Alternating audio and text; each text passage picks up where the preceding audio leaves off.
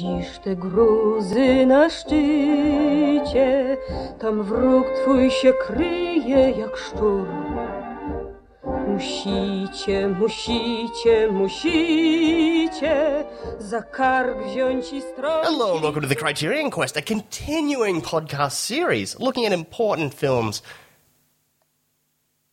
and contemporary classics. My name is Chris and I'm joined as always by my wonderful co-host Lee. Hello. How are you going, Lee? You're tired. Yeah. You were not in the mood for this film tonight. This was tough. Welcome. Yeah, this is the woes of the collection sometimes. You're like, yeah, I could watch a movie, just not this movie. I think we're trying to squeeze these 3 films in. Yeah. And it's Friday after a big week at work, and it's just yeah, it's just not the ideal time. Fridays, as you've said, Friday's the peak time to have a few drinks and record a commentary for Patreon. A fun movie, yeah. Yeah, whereas like Sunday arvos are the nice, let's sit and watch 3 war films by Andrzej Wajda. Yeah.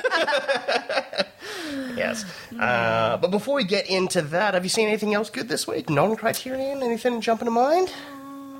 I watched the Tina Turner doco. Mm-hmm. That was really good. I enjoyed that. I've heard nothing but good things about that. Yeah, I recommend it. I really want to check that one out. What about you? Any dentist stories for us? No dentist stories. No, I'm not going back. He keeps calling me, actually, and being like, yeah, you coming for a checkup? And I'm just like, I will call you. You're expensive and you're painful, but your stories are worth it. Yeah. So, but no, I watched... I've been on a bit of a kick. I'm working my way through the podcast Blank Check again. Just shout out to that amazing podcast.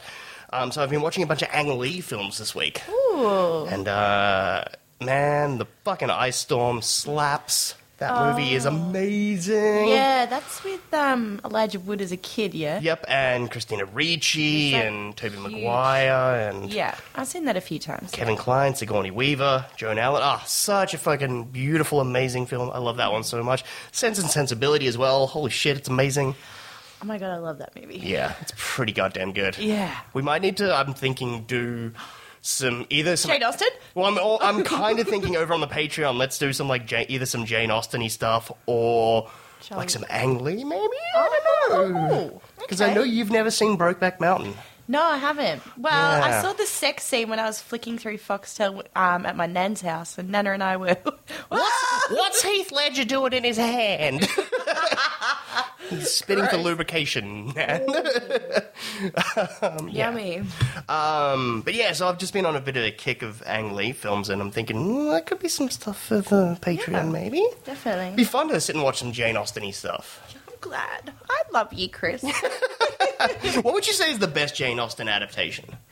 In terms of film? Yeah. Sense and Sensibility. Yeah, for okay, sure. so that's still the... I mean, I really like the Pride and Prejudice BBC series from, like, the 90s. Is that the one with Colin Firth? Yeah. Yeah. Yeah, that's I think every woman, like, our age and older is just like, that's a thing. Sexy. Yeah.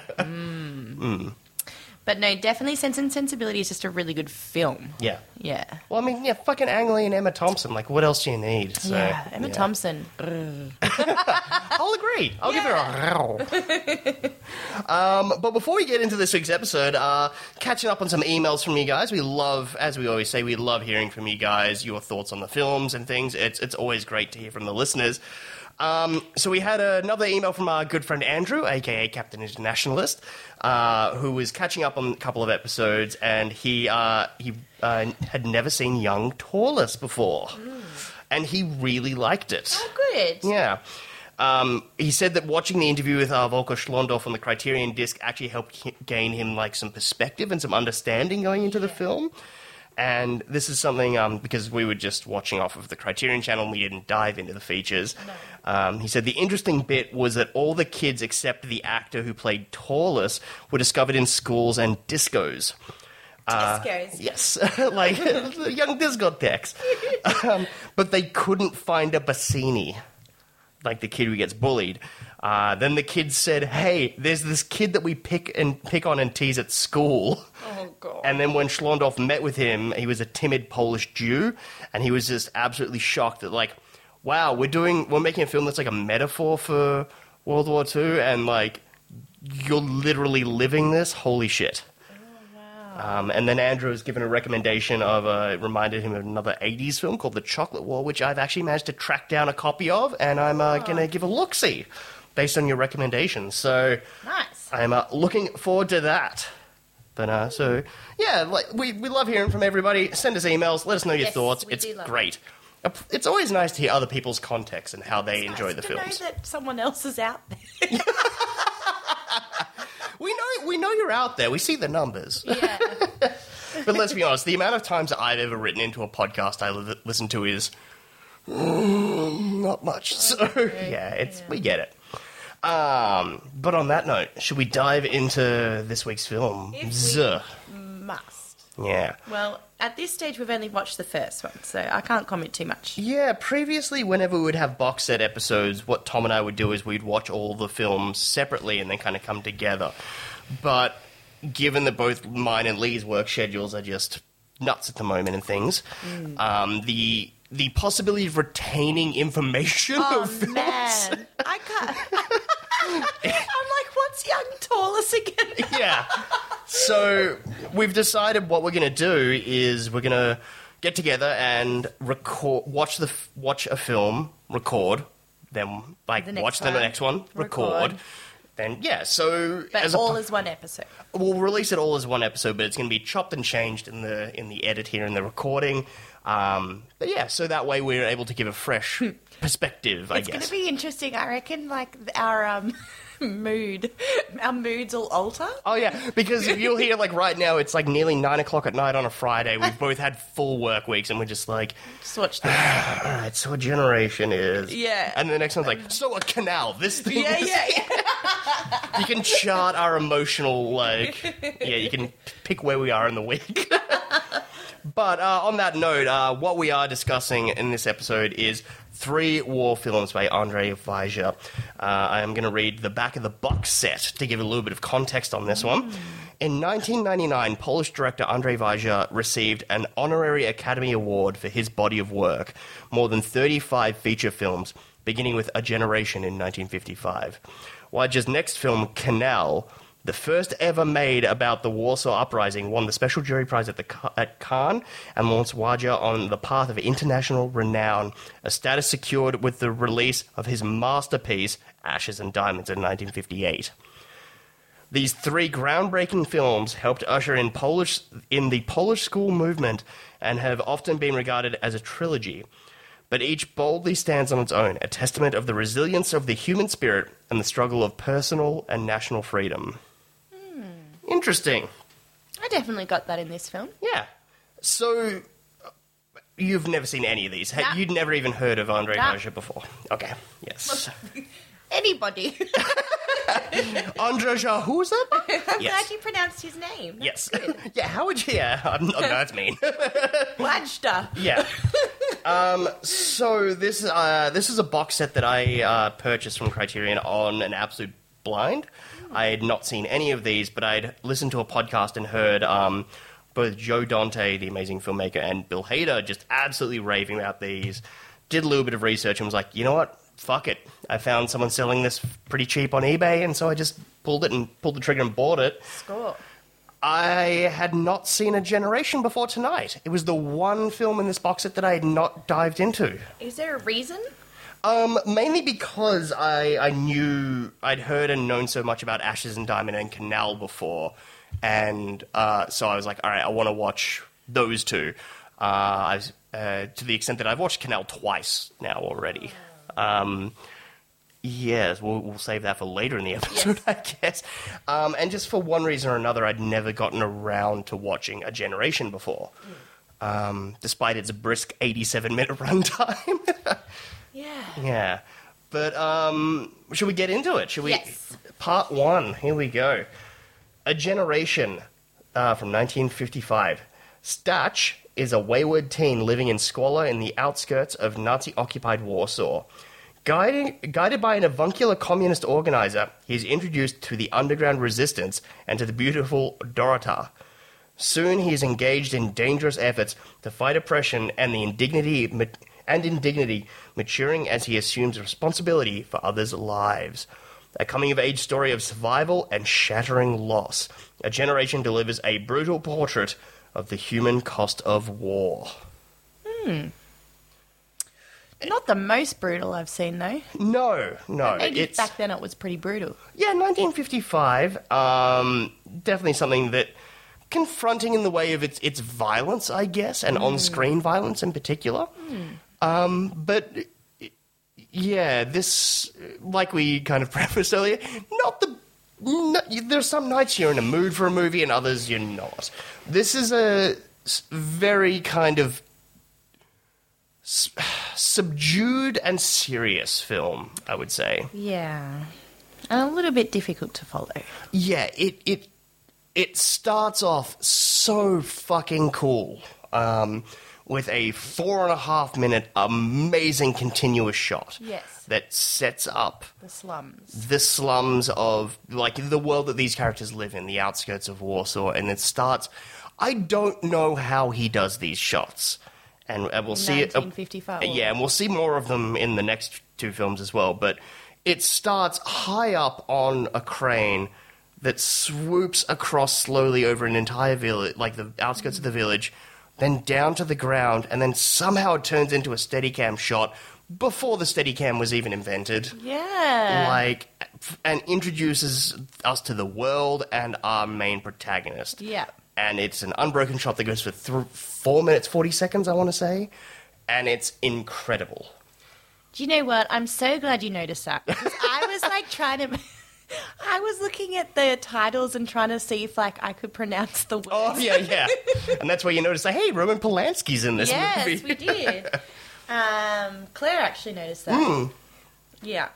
But, yeah, no, I'm glad you were paying attention. I think that is mainly because I've watched Canal twice. Yeah.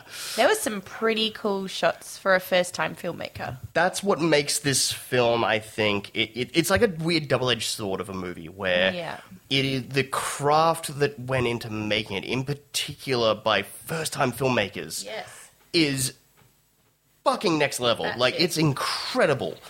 The editing choices, the pacing, the lighting, the cinematography, everything is amazing in that regard. The story is boring. Yeah, really boring. Yeah. So what? I just didn't connect with Stutcher or Stutch. I didn't. I was piecing together his character as the movie went along, and I loved the ending. Then I was trying to work out his little posse of friends, and okay, he's going to work, he's going to get a job, okay, cool, and then, things just, happen, and you're just like, what, why? I get the sense, because this is also based off of a classic Polish novel as well, a post-war novel.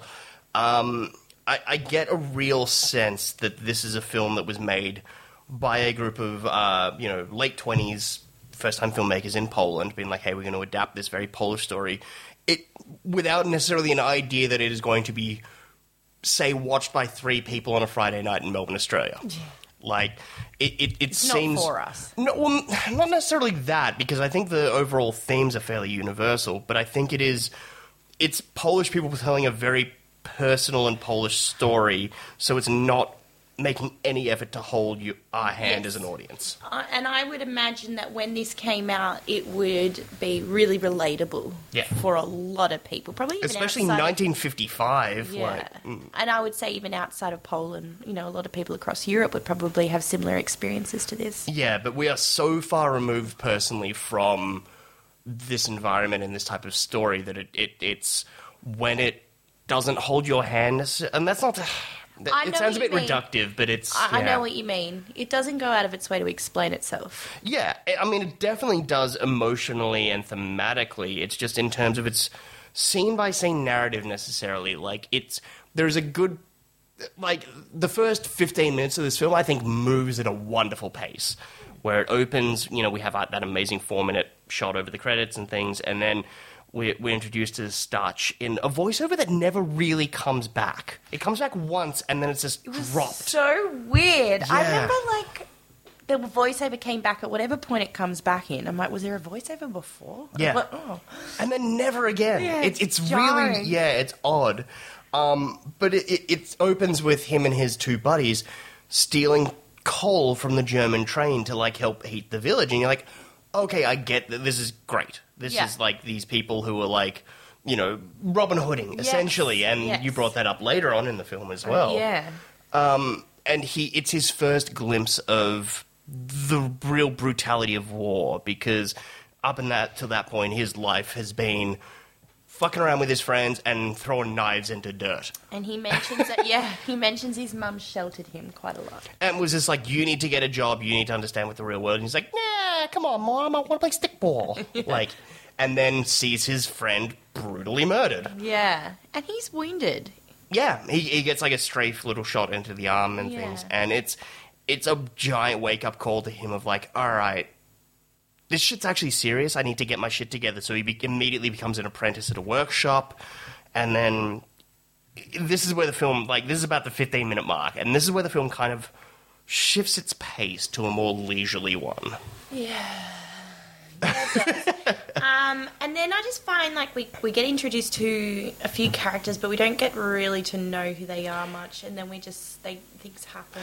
And... You get, like, the little brief stuff of, like, the guy that runs the workshop is secretly helping to run guns for the Nazis and things, and, like, skimming off the top, like, all of that stuff, and hiding guns in the warehouse, which then Starch will find and steal and things. But it kind of just goes through the motions. And, I mean, there are those elements of seeing, like, the older man with the dogs as, like, as like, the idea of, like, oh, this is what I would become if I just stay and don't do anything with my life. Yeah. Like... You don't get a retirement fund. No. And it's that thing of, like, oh, yeah, I actually need to do something. And we're at a real crossroads in the world at the moment and in our society, so I should probably do something. It helps activate him, I guess. But you made a good point of when he met Dorota, is he doing it for her, or is he doing it because he believes in the cause? And I think that's something he toys with throughout the film. I think it's because our first glimpse of Dorota is when he's at that school, and he gets given the great advice by Sekula, who is just like, don't fuck around at school. Don't skip class. Actually, if you have an opportunity to learn. Yeah. Which he kind of thinks like, okay. And then he arrives at class and he's kind of trying to cheat, like help the kid who doesn't learn. And he's like, maybe I should take this on board. And then he's presented with, like, after that is like, if you get a chance to learn. Dorota is saying, this is something that's going on. This is what you should all be aware of. And he's just like, well, I want to fucking learn. Plus, I find you really hot. Yeah. So... Yeah. But then what the film kind of then shifts into a whole thing of he's the young upstart who's joining the rebel brigade kind of, and the film does a great job of, is he doing this for actual socio-political means, or is it just to be around Dorota? Yeah. And then that line blurs, and it's the time when the voiceover finally comes back, where it's he himself kind of acknowledging of like, yeah, I don't even know. Yeah. It just... The world and the existence and what motivations were just are gone at this point. Yeah. And I think that makes for an kind of watch. Yeah. If your main character is just sort of... No, I don't know. I'm just thinking, like, if your character doesn't give a shit, and I don't know if it's that he doesn't give a shit, but it's more like... He's apathetic, or... Yeah. Why should I care? I don't know. I totally get what you mean. I think this film, at least for us in a 2021 perspective, it would have been more engaging on a story aspect if, say, he'd started more as a kind of wisecracking, I don't give a shit kind of apathetic character, and we actually, like, we saw his full arc. Yeah. He does start as that character, and he ends as a totally different character. He does. But we don't necessarily see enough of that arc for it to impact us. No. And for me, his friend, I think his name's Jacek. Oh, Jacek, yep. Jacek. Jacek is the one that shoots the Nazi officer in the cafe, right? Mm-hmm. So Jacek is also like, I don't want to get involved in anything. I've got to look after my dad because if I get hung... We see those hanging bodies in the street. That was gnarly. Oh, yeah. Fucking incredible. Wild. Yeah. Who's going to look after him? My dad will end up having to beg And then the next, like, scene or two, he, like, shoots that officer. Yeah. Face. Brutally. That is so brutal. Well, it's like, this is like the plan and we're going through with it, so we got to do it. And it is shockingly violent out of nowhere. And then he's such an interesting character that it's almost like, I kind of wish we were following you, because you go from someone who's like, I don't want to be involved because I'm an actual pragmatist. I get a taste for this. Yes.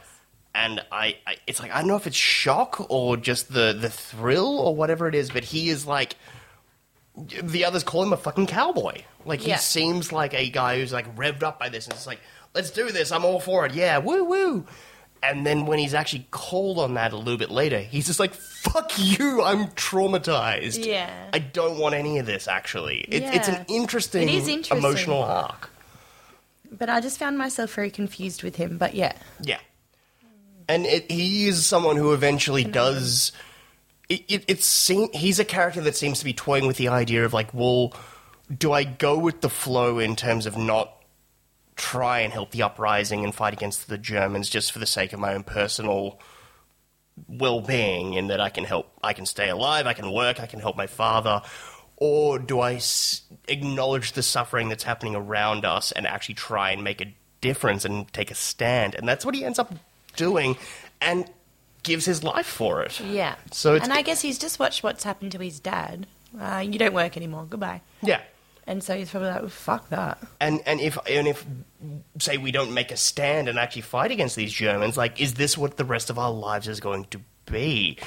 And his arc is pretty incredible, and that wonderful, amazing shootout scene, incredible, that ends with him swan diving off and, like, deciding to essentially make the ultimate sacrifice and kill himself. Like, it's so good. I feel like, did he not sacrifice himself, but lead the Nazis away from the group? Because they're like, come on, let's go. And he's like, no, you go. I think to some degree, and it is like, I don't know if that's him leaning into that I want to be the hero guy again still, or if it is just, hey, I'm trapped, but he does do, like, the Hail Mary and just like, fuck it, I'm going for this. This is a moment. Yeah. I think he does ultimately kill himself as a way to not be caught and prisoner and then be forced to give up names and everything. So he does make the sacrifice there. But, it's... That was a cool scene. And that's why I kind of like this film, and, like, it to me wasn't as tough a watch as I think it might have been for you, where I just was focusing in on the shot choices and the editing style and the pacing, and that whole sequence where he's running away from the stormtroopers is...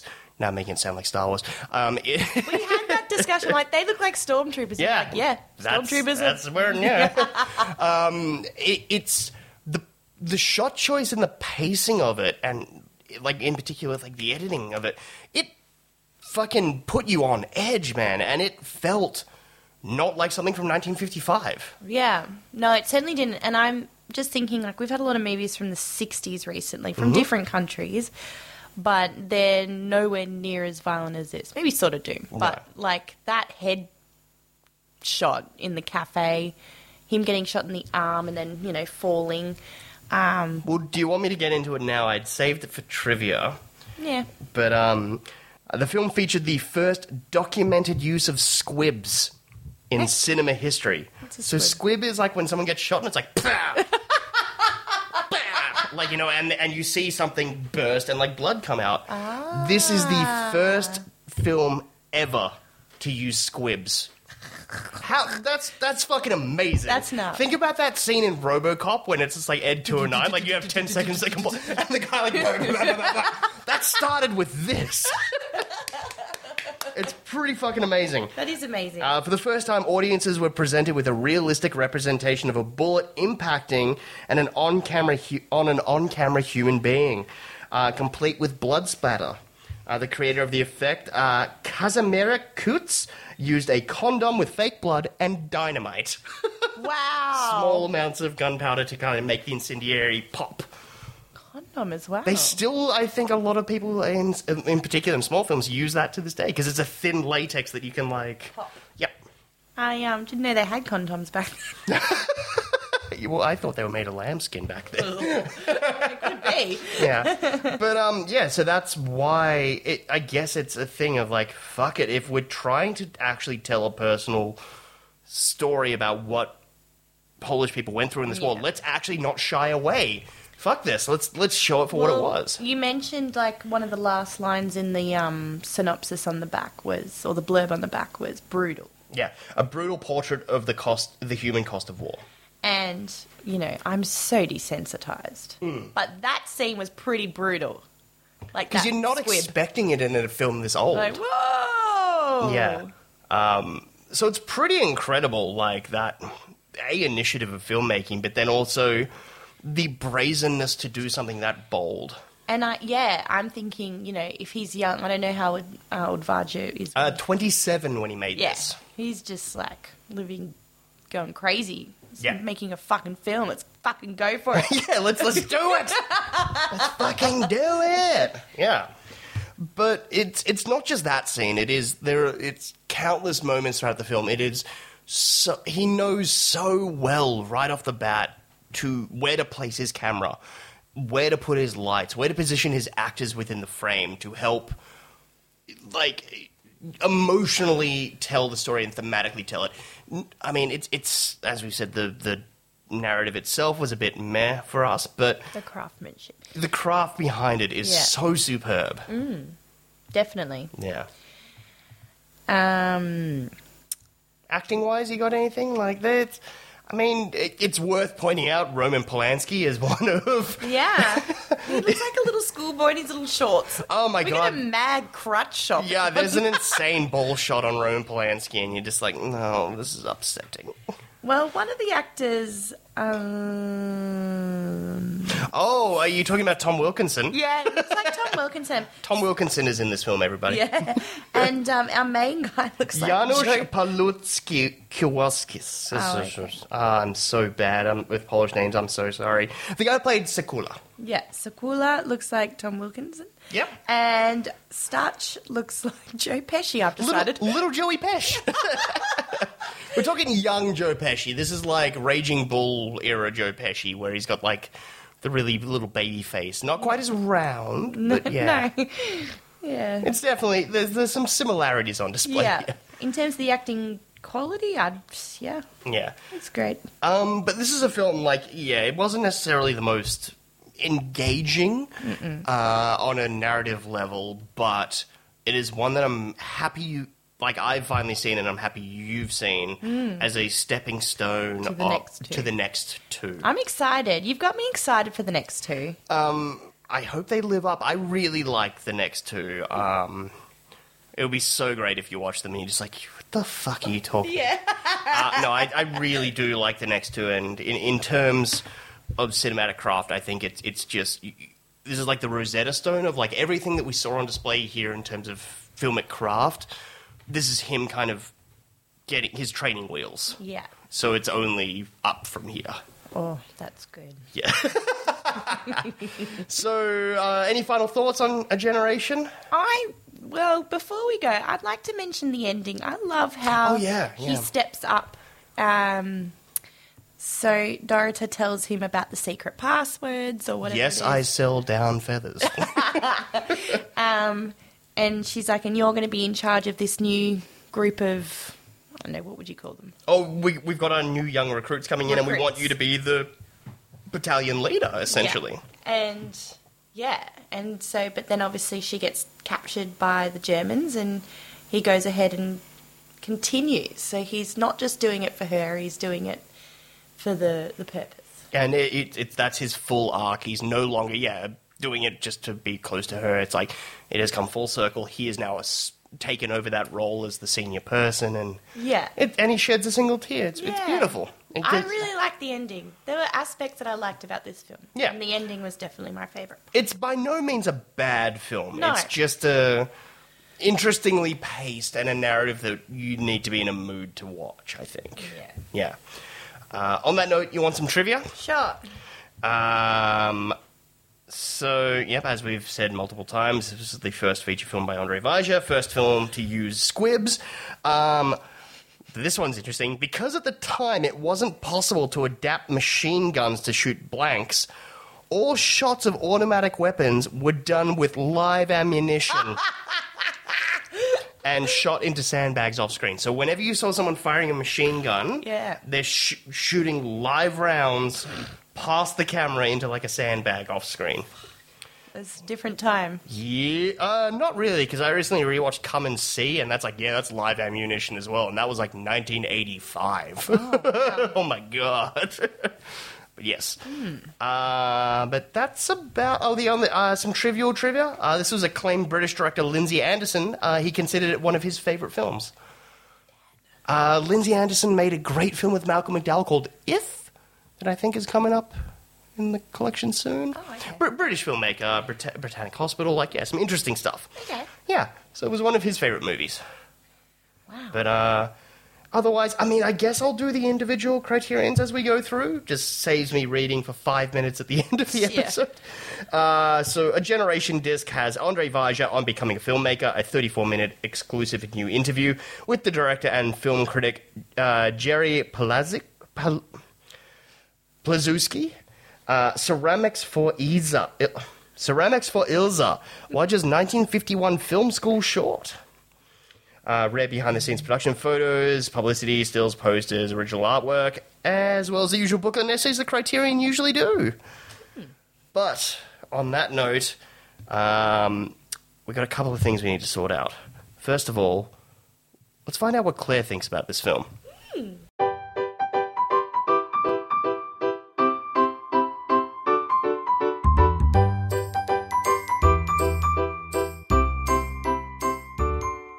All right, so that music means it is time, once again, for Claire's... Oh, I've forgotten again. It is literally every time you forget what your own segment is called. What's this movie about? Yeah! I think it's called That Movie. Yes. What's that movie about? All right, so we have 3 to go through. Ooh. Wait, so I have to think up 3 plots. Oh, okay. We are doing Andrzej Wajda's 3 war films. So that gives you a little bit of a clue as to where and what we're kind of dealing with here. War. But we're going to go through one by... War, yeah? War, of course. We're going to go through one by one. First up is Age... And I'm showing Claire the covers for these. We have A Generation from 1955. Andrzej Wajda is the director. And did you want language? Oh, yes, please. Polish. Polish. Okay, I'm going straight away with genocide. Bam. So, the title, A Generation, represents the generation that was lost due to genocide of Jewish people and other peoples who were minoritized and fought against, and the invasion of Poland. So you think it's kind of like almost telling someone's story, but like through the perspective of... I'm going with perspective because it's a generation. I'm going perspective of multiple people. Like, what's a movie that tells stories from lots of people's perspective? That's a few people's perspective, I guess, yeah. Yeah, even more than that. Magnolia. I've only seen a bit of that movie. But yes, like Magnolia, but in war. But about the Holocaust. Yeah, about the Holocaust. I'm going with Holocaust. Alrighty. Before we get into our next film, have you got a tagline? Ah, shit. I knew you forgot about this. Ah, shit. Okay. You go. I'll have to have a minute. You tell us yours. I literally also did not have one prepared. I remember that this is a thing that we do right now. So I'm just going to spitball it, first thing that comes to my head. Talking about a generation. Oh my god. Nothing better than a sweet Who reference. Talking about a generation. I've got something like, sometimes it takes one man to make a difference in a generation. I don't know. That's my best on the spot, I Bet, guess. Chris. So on that note, what we're going to do now is we're going to call it an evening on A Generation, and we're going to put on Canal. We'll see you soon. 1 week later. Yep.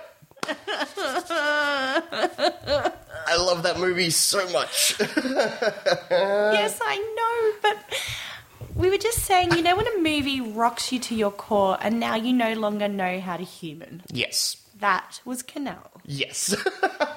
We should say it's a beautiful sunny day here in Melbourne. Not a cloud in the sky. It could be one of our last warm days for quite a while. We're heading into winter. And we spent it watching a group of people wallow in literal shit. I'm kind of glad, though, we got to go outside and have some, fresh air, which our characters didn't. Yes. Oh, God, yeah. The amount of... You had to stop... Yeah, watching this a few times, you're like, pause break. I need I need to get some sunlight. I just need fresh air. I need to forget... I need a respite from this bullshit. Yeah. But, so I guess, I don't know, it's a week later since we've done A Generation. As we said, we were going to kind of take some breaks in between and stuff. It's a huge leap Yes. from A Generation. A massive leap. But before we do that, in the interim week, since we recorded the Generation part, we've had some more emails and stuff. Do we want to dive into that? Yes, Just please. as a nice, happy kind Yes, of... we need this. It's like the palate cleanse, the aperitif before we get into it all. So our good friend Andrew, a.k.a. Captain Internationalist, but by the time we're recording this now, our Jules and Jim episode has come out. Yep. And, decidedly your tagline swept away with the polls. Everyone loved just have a threesome. That's so funny. That was a terrible tagline, but thank you. But we have, Andrew has actually submitted his own tagline, and this is actually something I'm going to say, if you got him now, guys, please send him in. Listeners, if you think you've got a better one, let us know. Andrew has said, I don't normally go politically incorrect, but this one kept going through my head. Bitches be crazy. Yes, bitches do be crazy. He then went on to say that Catherine is the worst character in French New Wave, and he's including all of Godard's messes in that. He tried to give it a rewatch for our episode, and it's just, no. Wow. It's like, you know how it's like one of the best films ever made? Yeah. Well, I get it in terms of, as we said in that episode, it's like time and place of it was something so drastically different, and it has been emulated in the way that it deconstructs and then rebuilds how you make a film. So it's important, I would say. It's a very important film. Okay. Not a good one to watch. The other one, we got an email from another listener, Hijacked Affairs on Twitter, and this is actually going back to our sort of Doom episode, saying he really enjoyed the episode, but it is a strong disagree on the middle part of the film and the freeze frame at the end. So, And what was our take on that? It's been a while. I know me for sure. I did not. I loved the beginning and the ending, but it was that whole middle section of. Yeah. I thought it lulled for a bit. And he thinks the middle is great. Strong disagree. Yeah. So the middle's great, the ending's not? Oh no, he just thinks. I'm assuming loves the movie in general, but disagreeing with us on the middle part. But good episode nonetheless. So thank you. Yes. We love feedback. Disagree with us. We just like hearing from you. Let's open a dialogue, everybody. Yeah, open dialogue, yes. But that's enough of the emails that have kind of rolled in. Should we jump into Canal? Yeah. All right. Watch them closely, for these are the last hours of their lives, announces a narrator, foretelling the tragedy that unfolds as a war-ravaged company of Home Army resistance fighters tries to escape the Nazi onslaught through the sewers of Warsaw. Determined to survive, the men and women slog through the hellish labyrinth, piercing the darkness with the strength of their individual spirits. Based on true events, Canal was the first film ever made about the Warsaw Uprising and brought director Andrzej Wajda to the attention of international audiences. Oh my god, based on a true story. Yeah, on that note, doing a little bit of research. So you saw in the opening, you made the note in the opening credits, it's written, the screenplay is by the same guy who wrote the novel that it's based off of. His name is Jerry Stefan Stawinski. He himself survived in the sewers as a soldier of the army during the Warsaw Uprising. So it is based on his actual accounts of what his company, he and his fellow soldiers went through. No one should have to go through that. That's awful. No. So, yeah. But I think we should take a step back and talk about the opening. Now, refresh my memory. A Generation has an epic opening shot. Yeah, where it's like that crane shot that ends up kind of coming down and then meeting And you're like, how people as they're throwing the knives in the dirt and stuff. Yeah. How the fuck was that made back then? This one does not disappoint. Yeah. It takes it to 11. Yeah, it's basically like they're in pre-production of this film. This is how I imagine it being. They're in pre-production, Yep. and his Andrzej Wajda's producer or production, someone on the crew was just like, man, that whole opening shot that you had in A Generation, I mean, that was so bold and ballsy. Like, man, how are you going to do beat something like that? And he's essentially like, hold my beer. Hold my beer. I'm going to open this with one of the best fucking opening tracking shots ever, Yeah. I think. Bold statement, but yeah. No, I don't think it's bold. I think you're absolutely right. It blew us away. It is a 4.5 minute tracking shot that introduces the entire setup for the story, all of our key characters, and somehow manages to engage you and create within this one continual shot. I think I counted about 8 different forms of staging. Yeah. Like, essentially, it's a single shot, but he essentially makes it look like 8 different shots without a cut in there. The way he's, like, moving his camera, pausing for a little while, framing his actors. It's nuts. Yes, and I have to talk about the voiceover here because first of all, watching the group descend down the hill to then into the tracking shot, I'm like, are we watching The Bastards right now? Yes. Yes. And also with the voiceover of the introduction to our characters, very Inglourious Bastards to me. I'm sorry I'm only referencing forward because I've not watched anything before this, Yes, so yeah. I can only reference forward. No, it's fine. But like, for example, we get to meet, I'm going to butcher the names as I always do, Jacek, Jacek? and he misses showers. I love that. Which is some nice foreshadowing, I guess. So good. But the composer, as we track into frame the piano, and he has a little ding on the piano. So good. I love that. And I appreciate a little bit of an introduction sometimes. Yeah. It's nice. And then for the rest of the film, you know who we are. Not just that, but it's also the way he's everyone looks distinctly different. Yes. In terms of actually just they're physically, they look different from everyone. Some have, like, Yeah, but the dressed... Everything Exactly. Yeah. What did you call it? Like, Jacek is dressed in civilian clothes. Yeah. And then you've got Slim essentially wearing a fucking, like, sweet leather daddy jacket. Leather Jaddy. Yeah, it's everyone is slightly different, and then you have Zada and Cooler and stuff like holding on to that militaristic idea, and they're dressed in their full proper uniforms still. And, Yep, I'm going to pause here and say, what do you call that military cap? Oh, I believe colloquially it's called a cunt cap.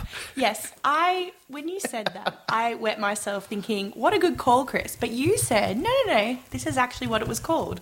Well, colloquially. Yes. I've just typed in to double check. Realistically, it is called a side cap. Side cap is a military cap that can be folded flat when it's not being worn. Urban Dictionary, cunt cap. The dirty, covertly contagious nickname behind a popular military style of hat, the garrison cap. Yeah, that made me laugh, but yeah, it's a thing. Okay. Yeah. But, like, this... Okay, so... The film, like, we're introduced to everyone here. Like, we've got all of our main... Like you said, we've been introduced to the bastards. Yes. Yes. And we then have a fucking amazing action scene where it's like we've found this old bourgeois house that is still up and will rest here for the time Very being bourgeois, yeah. and fortify and get ready for the next onslaught. And then it's just tanks rolling in and fighting and just good, amazingly shot action. Amazingly shot action. I've got a question. You might not have the answer to this, so maybe the listeners do. I'd like to know how many big action war films were prior to this, because this is massive. I know you might not have the answer, but it's a question I'm posing. Like, on this bigger scale? I mean, I've just typed in war films 1950s, and the first couple that kind of pop up, you got Stanley Kubrick's Paths of Glory, which is a World War One film, though. Yeah. You have one of I'd say the best Criterion discovery I've ever had, which was The Cranes Are Flying. I think that was 1959. And I suppose, this is 1957? This is the same year as Bridge on the River Kwai. Okay. Which is less about necessarily a conflict and a battle, it's about the POWs and the escape from, but it's still told, it's David Lean, it's told on this epic fucking scale. So it's not groundbreaking. You wouldn't say this film's groundbreaking in that way. Maybe for Poland? I would. Yeah? Definitely for Poland. I've got some stuff about that in the trivia. But I definitely say this is groundbreaking in the way that it is shot and the bleakness of the story it's presenting, the pace of its editing, and it is...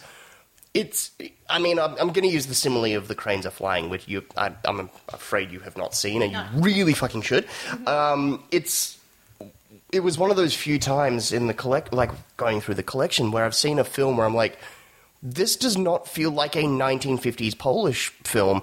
This feels like a film that came out in 1992, directed by Martin Scorsese. Yes. It is such a modern style of filmmaking that you don't see from films that era, and you realize it feels more modern, and that's because filmmakers that we now know in the modern generation have watched this and been like, that's how you fucking do it. Yes.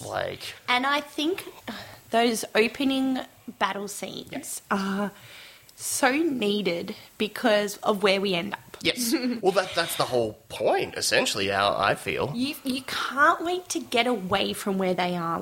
They are the last men standing kind of thing. It's the outpost, let's get the fuck out of here. And then you're like, oh, no. No. I wish we stayed there. And then when it's the retreat option is the sewers, they're just Slim says it's fucking might as well kill ourselves here now. What are we doing? And everyone's like, why are you getting drunk to go through this? And he's like, how are you not? Yeah. Do you actually understand what is ahead of us? Going? But it's about half an hour before we actually get into the sewers. Yeah. And it's so important that I think the film takes its time to do that because of what the ultimate kind of thematical message of the film is, where he takes his time to... Why we kept saying Inglourious Basterds or Dirty Dozen and stuff is it feels like one of those movies. It's not, I don't want to say glorifying war or combat, but it's making it seem adventurous. Yes. And it's that... It's setting you up with a false sense of, I know what this is. I've seen this before. I'm going to follow this ragtag team and they're going to disarm the tanks and they're going to save the day. And you're like, no. This is your... So we're going to spend half an hour of this is what you think war is.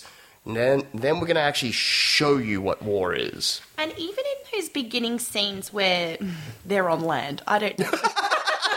Yeah, no, that's a good way to put it because they go underground. There's questions that the characters are raising. And so I remember, and I don't remember which characters it is, but I love this moment, and it was between two characters, and one of them was questioning what they're doing, and the other one said, there's no point philosophizing. I can't say that word. Philosophizing? Philosophizing. I don't know. Philosophizing? Yeah. Or, asking questions. Waxing philosophically? I don't know.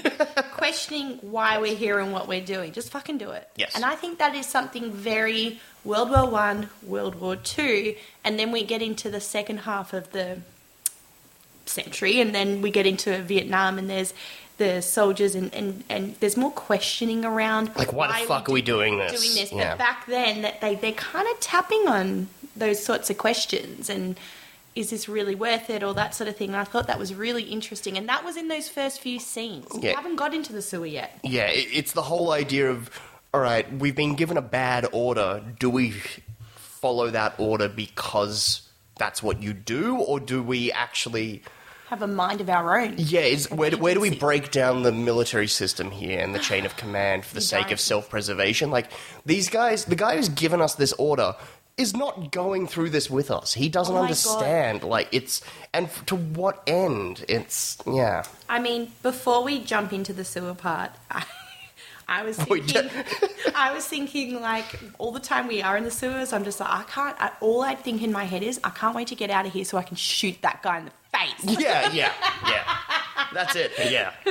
You're just like, what the fuck did you do? Yeah. But there's also a really beautiful scene where our composer asks if he can make a phone call and if he can connect him to his wife and daughter. And he's on the phone to them, and the wife's name's Wanda, and he's just seeing where they are and what's going on. And the wife's like, "Why aren't you here? Where are you?" And then he puts on the phone to his daughter, and then she says they're setting fire to people in the street. Not they're killing people. They're setting fire to people. And the line of the daughter just saying, "Daddy, why do they keep shooting?" And you're like, oh. And if only that was the bleakest part. It's not. It's not. It's far from it. No. That's a man who ends up like his arc is amazing, where it's just like he's a guy who is solely minded on, discovering his children and stuff, like, getting back to his family. And then after that phone call, he's broken and he's sitting there's that scene where he's sitting at the piano. He's just like, it's nothing. Yeah. It's blankness. It's just like, I'm impotent now. I can't, there's nothing. That my whole being and my existence is gone now. Does he play before? He does play before the phone call, and it's a beautiful song. Yeah. And then he plays after that's the scene, And then after he's in the sewer and he realizes like this where they are and what has happened to them, and it's like, we are, he's the one who evokes Dante, and he's like, we have descended into the seventh circle of hell. We are not escaping this ever. I have now officially lost my mind. I can hear the music again. And it's just like, wow. Yeah.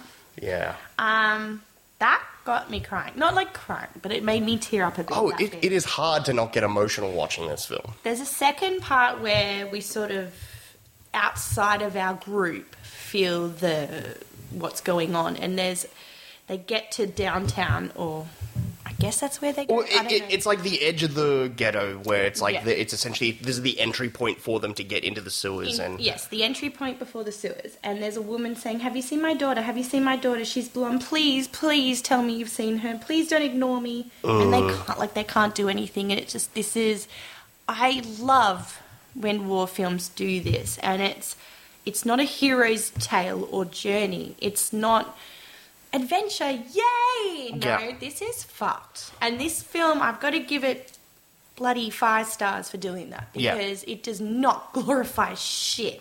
Do you think for you, like, why you engage with when a war film does something like that? Is it because it's reminding you of the world, like the grander scheme of everything, and it's not just this insular tale, and it injects that realism into it, and all of a sudden it's like, oh fuck. And I think, so I grew up, not as a little kid, but maybe in my teens to adult years, I've watched a lot of war films, and I actually really like the genre. And I, for a while there, thought, maybe I'd like to join the army. It seems like a cool place to work.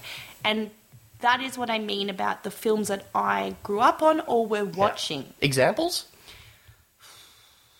Saving Private Ryan. That was a film you watched a lot later in life, I don't know. I'll have to think of some examples, but a film I really like is Apocalypse Now, and I don't think it does that. No. It's the opposite of that. I'm trying to think of one that does, but probably Saving Private Ryan. That's very brutal. That's not a good example. But at the same time, it also really does glorify... I mean, glorify is not the right word, but it really exemplifies the idea of the brotherhood and the platoon and the camaraderie that comes from service. Can you think of any films that sort of make it a bit more of a hero's journey rather than the bleakness of what it actually is? There was so many, like, growing up when we did in the 80s and 90s of, like, that were not necessarily, like, the problem is we're going to, like, good cinema, but there's also ones, like, a lot of schlock crap that would come out in that era, like the 80s and 90s action. Yeah. They make it a glorified action adventure thing as opposed to an actual humanist tale.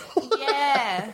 And I think, this film has the action at the beginning, and it's very, very exciting and awesome, and I love it. But then it just leaves that behind. Yeah. It's very much about, what the fuck are we doing? This is horrible. I'm just flashing back to, I remember when Saving Private Ryan came out, and the trailers made it It's like that voiceover. It opens with like Bryan Cranston being like it's like, sir, we've got, because he's the guy who comes in realizing, it's an early Bryan Cranston role. As like, sir, there's one brother left alive, and the general like, we got to find him and get him the hell out of there. Yeah. It's like the weirdest line reading. And then it's like this beautiful John Williams score and like the action, and it's like, the Brotherhood of War. I'm like, man, this film looks great. And then you go and see it, and that opening scene, and you're like, fuck. I've never it is a wrong. It is actually a bad example, and for the life of me, I can't think of another one. But can you tell me again that what you were saying about, is it Gilliam? Oh yeah, because we ended up like while we were watching this, we ended up having a big chat about Schindler's List. Yeah. Because you like when that woman comes up with the crying, and you've got all the scenes of essentially almost the liquidation of the ghetto, and that is like Poland and all of that.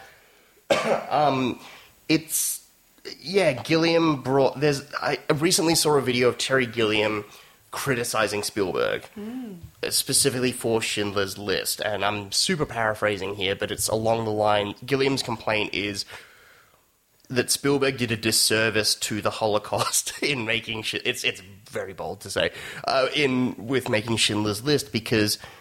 he essentially Spielbergs it, in that the film ends up being a hero's journey of Oskar Schindler. And the film ends with him being a hero. It ends with, hey, we all pulled together and made you this ring and blah, blah, blah.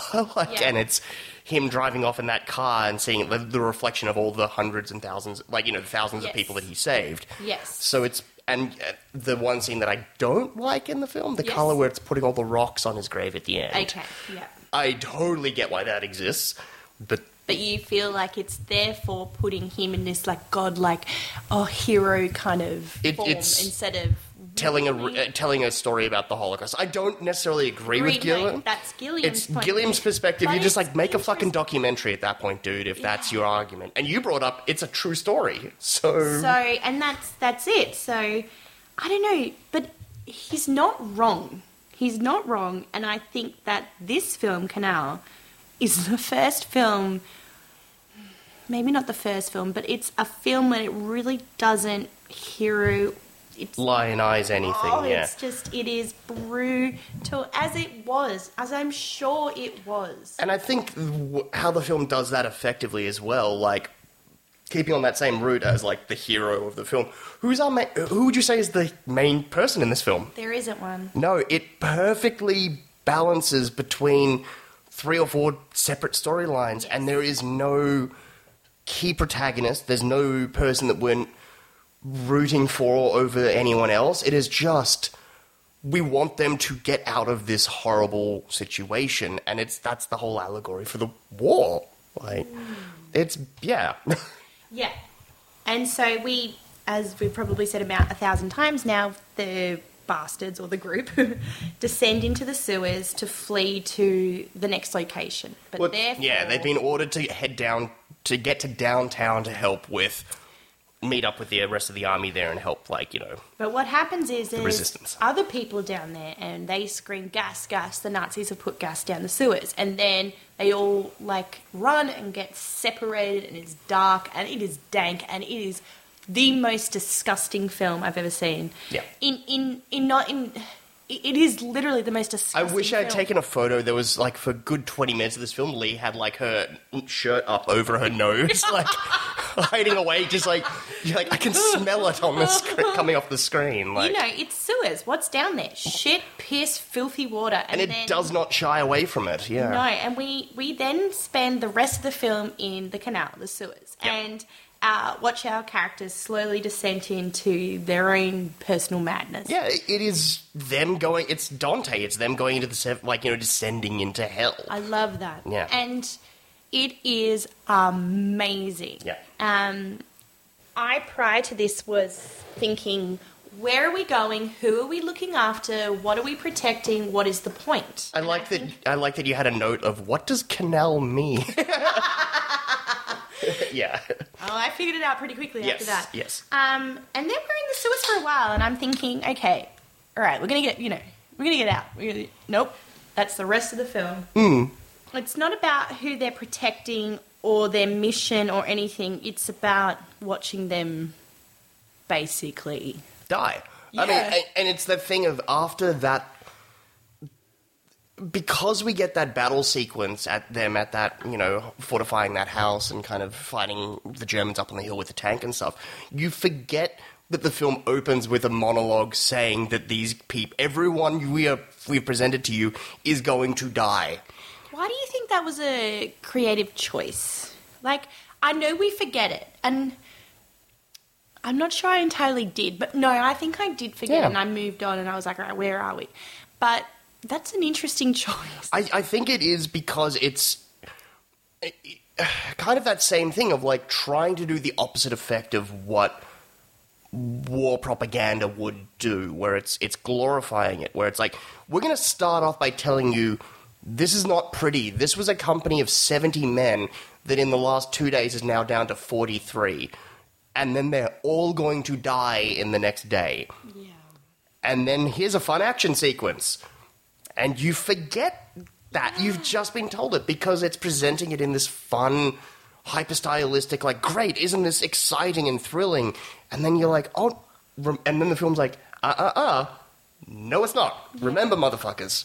Like, that's what this is. Oh, man. The whole canal, I don't know, hour and a half? I don't know how long It's about an hour. It's about an hour in the canals. It was just awful, but I'm glad it is. Imagine it was like, let's go, boys, woo! We're getting through the muck here, and we're through the swamp, and we're going to survive, and then we're going to kick some Nazi ass. It's like, no, this is the horror that is war. It makes good men bad. It corrupts everybody involved. It turns you crazy. It makes you want to kill yourself. Like, that's the other thing that's kind of great about it. It's not just a platoon of soldiers. It's civilians. It's women. It's children. It corrupts everybody. Yes. Yeah. Wow. Yeah. So I haven't read the novel, but I imagine it would be sort of a recount of what that soldier went through, and then maybe Wajda has turned it into this allegory of war as a whole. I don't know, but that's what I would assume. Well, I imagine there's a fairly substantial amount of, post-World War II literature is anti-war literature. Like, it's that whole explaining, this is bad, everybody. Yeah. This was not a fun thing that we went through. I'm going to jump in now and say that Daisy is a motherfucking badass winner. Yeah. I love her. I was going to say that I've seen a lot of war films where clearly there's mainly men, or sometimes only men. Yes. I understand that. I am not advocating that war films, especially set in this time period, need to have strong female characters. Yeah, I understand. You're not one of those people that's like, fuck 1917, where are the women? No. Because you're like, it is historic. There was one woman, she wanted milk for her baby. And wasn't it a coincidence that he came across a cow? Don't get me wrong, 1917 is fine. I haven't seen it. Yeah. Anyway. There's a lot of happenstance. Anyway, I get that. And I always bring up 12 Angry Men, not 10 Angry Men, as previously stated. I love 12 Angry Men. It's all men. Love it. Yep. I get it. I'm not saying that women need to be represented. Saving Private Ryan. All men. Like, it works. Yeah. It's historically accurate. Yes. I get it. But Canal. Motherfucking Canal. With fucking Ripley and Sarah Connor motherfucker in this film. Oh, man. The amount of times we said, holy shit, look at Sarah. Like, I kept evoking it, Sarah Connor to Kyle, where he's like, on your feet, soldier! Like, dragging him through the fucking muck. Like, not only is she there, I mean, we're introduced to both. It's not Halinka, Halinka and Daisy, as the girlfriends. Halinka sort of sticks to that role, but still has some interesting storyline. Oh man, her ultimate ending is amazing, I think. So Halinka ends up committing suicide, but what does she say? She says, turn the light off. Oh no, but the battery, turn the light off, and then she kills herself. Yeah. I'm actually surprised she's the only one that did. Yeah. When they're ditching their guns in the canal. I'm like, no, hold on to them. Yeah, It's like, you need to I do kill not you. want to drown in shit. Yeah. I'd rather kill my... Like, that's Yeah. how foul and bad it is down there. Daisy is fucking Sarah Connor, though. Yeah. She loves Jacek. Jacek? She loves him to the point where she scribed his name on the wall on previous routes. Like, what a place to do it, for one. But also, yeah, totally, because why am I doing this? It's the reminder on the wall for her as to why she treks through muck and shit all the time. I love Jacek. This is why I'm doing this horrible trek. Yeah. She's done that before. This is a movie we've jokingly come recently to be like, why can't we just know that they drove there? But this is one where it's like he actively just leaves shit there on the screen for you, and like you figure it out. It's Even to the beautiful. point where Jacek he brings it up. He's like, who wrote that? And then she puts out a fake name. She changes it to Janek instead of Jacek out of that kind of shy embarrassment. And he's like, who would love someone so much to write a silly thing? And she's like, doesn't acknowledge you it. don't know. Yeah. But she leans as like, you trust me, someone who loved him very much. And you're like, heart melts. What a interesting, imagine that kind of, imagine, I mean, I'm just saying imagine the film we just watched, but imagine a bleak, dark, shit-filled, horrible film, and then this, little love story. Yeah. How do you just, How do you put in a love story into this film so perfectly? Oh, my God. This film literally has fucking everything. Yeah. But she is a badass motherfucker. But also, Daisy, I think I was saying to you in the first few scenes, Daisy rocks up at the beginning of the film when we're not in the sewers. Yeah. And Jacek is attempting to clean up because, remember, he's the guy that misses the showers. So he's having a shave and he's, trying to clean himself up. Even though he's about to be... he doesn't know this, but pretty much he knows he's going to die. He still wants to be clean. He's a clean boy. And then I was like, why does he keep saying she stinks? Oh, you stink. And she's like, but I left my shoes outside. No, you stink. But regardless of that, she kind of comes over to him and starts to kiss his neck and kiss his shoulder. And it was really refreshing for me because I would say Daisy is, and I've just watched Jules and Jim. Yep. And I've just watched all these other films that we've watched. Well, you likened it to A Generation, where we had the female character who was leading this resistance that was supposed to be kind of using her feminine wiles to seduce this guy to kind of bring him into the fold. But she, I would say Daisy is the most sensual character we've met so far, even though we've just seen Jules and Jim and all that. There's not... How do I put this? They all sort of look off screen and they're posing. I'm talking about female characters, and they're just and they've got the candle, the gossamer lighting of just the wistful looks off screen. Yeah. And I'm like, no, Daisy is a saucy motherfucker. She is sexy and she is sensual. She's authentically sensual. From the second she arrives on screen, she commands. You're instantly looking and caring about her more than Jacek. Yeah. And she, I don't know, she's got a... And then she ends up being the fucking hero. Helping save Jacek. It's so great. Yeah, I love her. I should say, she is fucking top. Teresa Izuka? I'm butchering the name. Sorry, Polish people. Teresa Izuska. Top build in this film. So if we were arguing of who's the main character... Daisy. I said that to you, mainly because I know... She's top build. And to me, she's the hero because I would say it's her or Zadra as the main platoon leader, as the kind of... Isn't that interesting? Yeah. And in a genre that's heavily male-focused. And I wouldn't even say she takes away from anything. She's there and she has her own storyline. It's not... She's not a hero here. No. She's definitely not a hero. And she almost exemplifies the overall thematic message of the film as to, this is going through the sewers is something that ends up defeating and destroying an entire platoon of men. Whereas she is motherfucker, that's what you do in war to survive. Yeah. I know these sewers. I do this regularly because I know and do what it takes to survive. Would we say that she does survive at the end? Yes.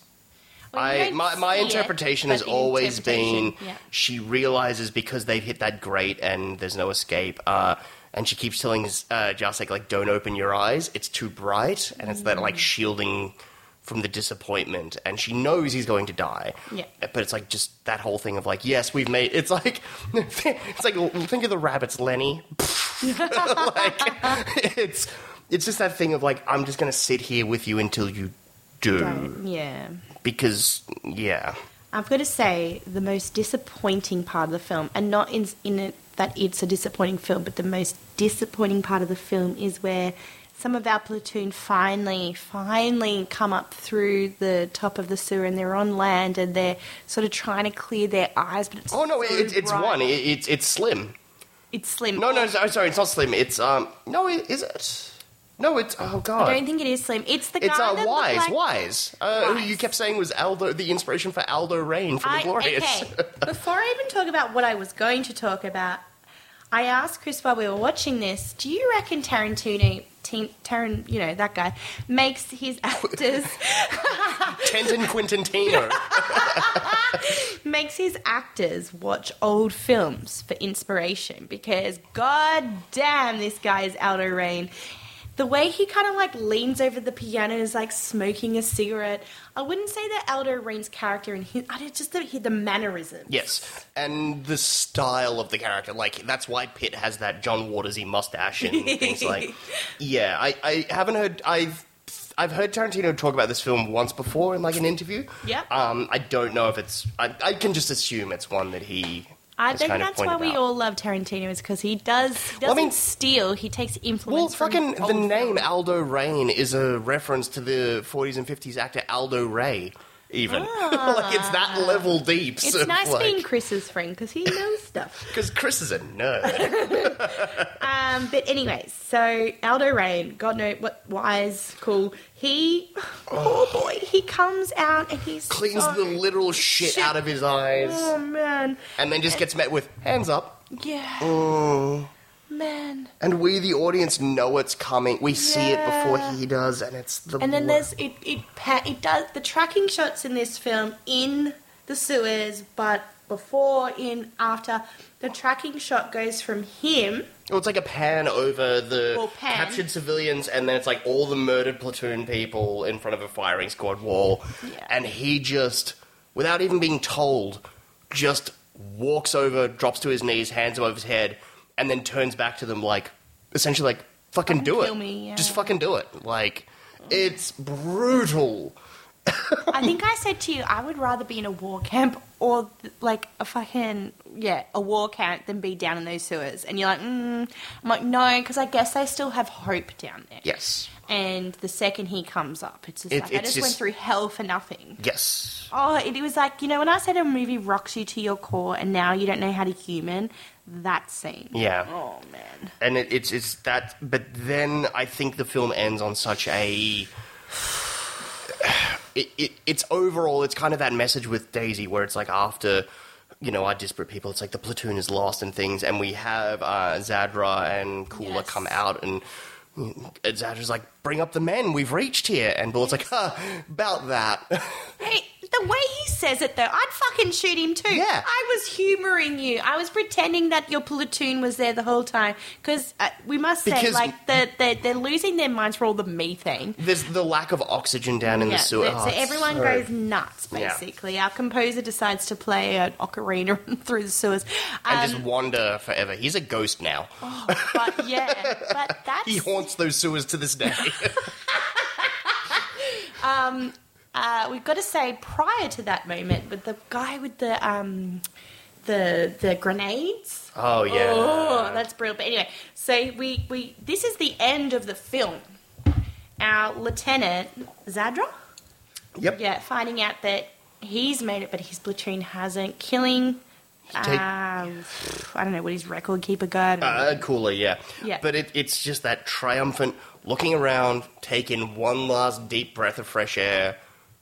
Back in we go. I'd like to... Because I cannot leave my platoon behind. Yeah. It's just like, oh, and then fade to black end, and you're like, God damn, he knows what it takes to survive, and he's a true leader. He's like, I'm yeah, that's what it is. It's fucking amazing. It's brutal though, because I kept saying to you while we were watching them down the sewers, I would not want to be the guy in charge. Yeah. Everyone asking like, where are we going? What are we doing? What are we doing? And I don't fucking know. I'm lost. And he gets lost because the one guide is Daisy, who gets separated from them, and it's they get distracted by the writing of the wall of Daisy Love Jasek. Then they're paying attention to that they don't notice the writing on the other wall. It's their exit, and it's stuff like that makes me want to throw things at the television. And it's like the moment in Labyrinth. It's like, oh, if she'd gone that way, she would have gone straight to the castle. Yes. That's what it is. We need more of those little worms down in this sewer dungeon. But it's like the little moments YJ injects in there, like coming across the Colonel. Why the fuck is there a Colonel slowly dying in the sewer? And it's like, which one of you men will carry him? And all of them are like, no. No. To the point of you then later see his dead body floating. And it's just like, yeah, all of this is lost. We are glossing over the sewers, and I think because they murk into one, and it's just awful. There is no nice moments, and I would say that this, for me, it's almost a horror film. Yeah. It is dark, it is violent, it is scary. They hear ghosts. They don't hear ghosts, but they get so like worked up in their mind and the methane and all that they hear music and it's also the hope of seeing a manhole. Excuse me. The hope of seeing a manhole or an exit, and you're like, oh, quick, we can get out there. And it's like, no, there are Nazis there who will fucking murder us. You. It's just. I wish we took a photo of how he was sitting watching this film. Yeah. Imagine like knees tucked up and feet on couch, t-shirt over nose, just Signs of a fucking good movie if you were having a visceral physical reaction while watching it. If I was to give this out of 5, it'd be 4.5. And like, it's you amazing. On the Criterion Quest so far heard me even like attempt to rate a film? Yes. Like, this film was nuts. Yeah, then I knew this was coming, and I'm so happy. For ages, I've been seeing these coming up, and I'm like, I cannot wait for Lee to see Canal and Ashes and Diamonds. Yes. So I'm excited for the next one. I hope it's not as... Okay, please put me out of my misery. Is it like less bleak? Slightly. I don't want to. I can't do it. I can't do it anymore. It's great. All right. Should we do a tagline? Because I know this is getting on now. We've got to get to the next one. Should we do some taglines and then move on? Yep. All right, Chris. I really liked yours, but that's not going to... Oh, no, it wasn't even intentional. It was you said, oh, we've got to think of taglines now, and I just blurted out, oh, shit. I was like, perfect! Yeah, oh, that works. But mine is, there are no winners in war, which doesn't work because I feel like the Nazis won. They kind of did win this one. So I'm going to go, there's no winners I don't know, in war. I like to think that Daisy survives at the end. She waits for Jasek and she gets out, and... Yeah. Yeah. Yeah. So there are no winners in war. What's yours? 12 feet below the ground, in the muck and the mire, that's where you find war. Wow, Chris. That was deep. Not literally. really. No, literally, get it? Yeah. There we go. I think we've done okay with our taglines, but I think what's important about this now is to try and figure out what Claire maybe thinks this film's about. All right. Our next film is... We're not going to do the theme music for each of these. That'll be a little bit too I've much. already forgotten the title again. What is it? It's time for Claire's Movies. All right. What's that movie about? So next up, we have Canal from 1957, also directed by Andrzej Wajda, also in Polish. Okay, What so is Canal? the same character, what's his name? It's Dutch. He is now in a concentration camp because I can see the barbed wire. So he's in this picture that I'm looking at, so I've got a bit of a spoiler. So same character, concentration camp, and him fighting to get his way out through like underground means. And there's also like a Nazi person that's actually working for the good guys, for the Allies, and yeah, we should say that me saying good guys doesn't mean anyway. Let's not go into Yeah, Claire's not a history. Nazi sympathizer. Yeah. Yeah. But so working for the Allies and, like, secreting people out. So he gets in this underground system. And he does get out, but then he actually goes back in to help other people get out. Okay. That's the story. Before we move on, I've got some trivia for this one if you're interested. Good. All right. So, the film won a special jury prize at the 1957 Cannes Film Festival, tied with Bergman's The Seventh Seal. You haven't seen that one, but you definitely know it's the knight playing the game of chess against death. Ah. Yes, Max von Sydow, that one. It was also nominated for the Palme d'Or. It was also nominated for a BAFTA for Most Promising Newcomer for Teresa Izuka. Or Izuska. Is that Daisy? Yes, it is. Oh, fuck she was nominated for a BAFTA. Good. We've talked about how it was based on the novel. The film was an immediate smash hit in 1957. It had 4.2 million viewers in Poland. The distribution rights were sold to many countries, including France, China, Japan, Italy, UK, Yugoslavia, blah, blah, blah, blah, blah, blah, blah, around the world. This is the most nuts thing. Huh? Teresa was paid the equivalent of $12 a month. What was everybody else paid? Well, I'm not too sure. Polish authorities bought her one dress and one pair of shoes to help represent the film at the Cannes Film Festival. Because we got to remember, this is post-war Poland, very poor, We didn't get into the making of this film, but I was interested to know where it was shot, and especially all those sewer scenes, but also those big, long, epic, scenes of just destruction everywhere. Yeah. I'm imagining post-war Poland would have been a pretty poor place. Yeah. And, imagine watching this in 1957, having been through, well, not the sewers, but It's having your story told. That's it. Yeah. No wonder it had such a, people following it. It would have A been reaction to it, yeah. Andrzej Wajda himself was a fighter in the Polish resistance movement against the Nazis in World War II, and several scenes in the film were based on his experiences. Wow. A lot of the film's crew took part in the 1944 Warsaw Uprising, including cinematographer and a few of the actors. And we've talked about That's the writer. crazy. The writer, Jerry Stawinski, he said in an interview, each of the characters in the film has at least one equivalent or a real life insurgent he was acquainted with. The one thing we haven't got into in this film is how amazingly it's shot. We kind of breezed it, How is it lit? That's why I've seen this. This is now the second and a half time I've seen this film. Because I just sit there trying to figure out how the fuck is the camera moving so smoothly when they're shoulder deep in shit, and where are they hiding the lights? How is he making this film? My question is this a soundstage? Is this built for the film?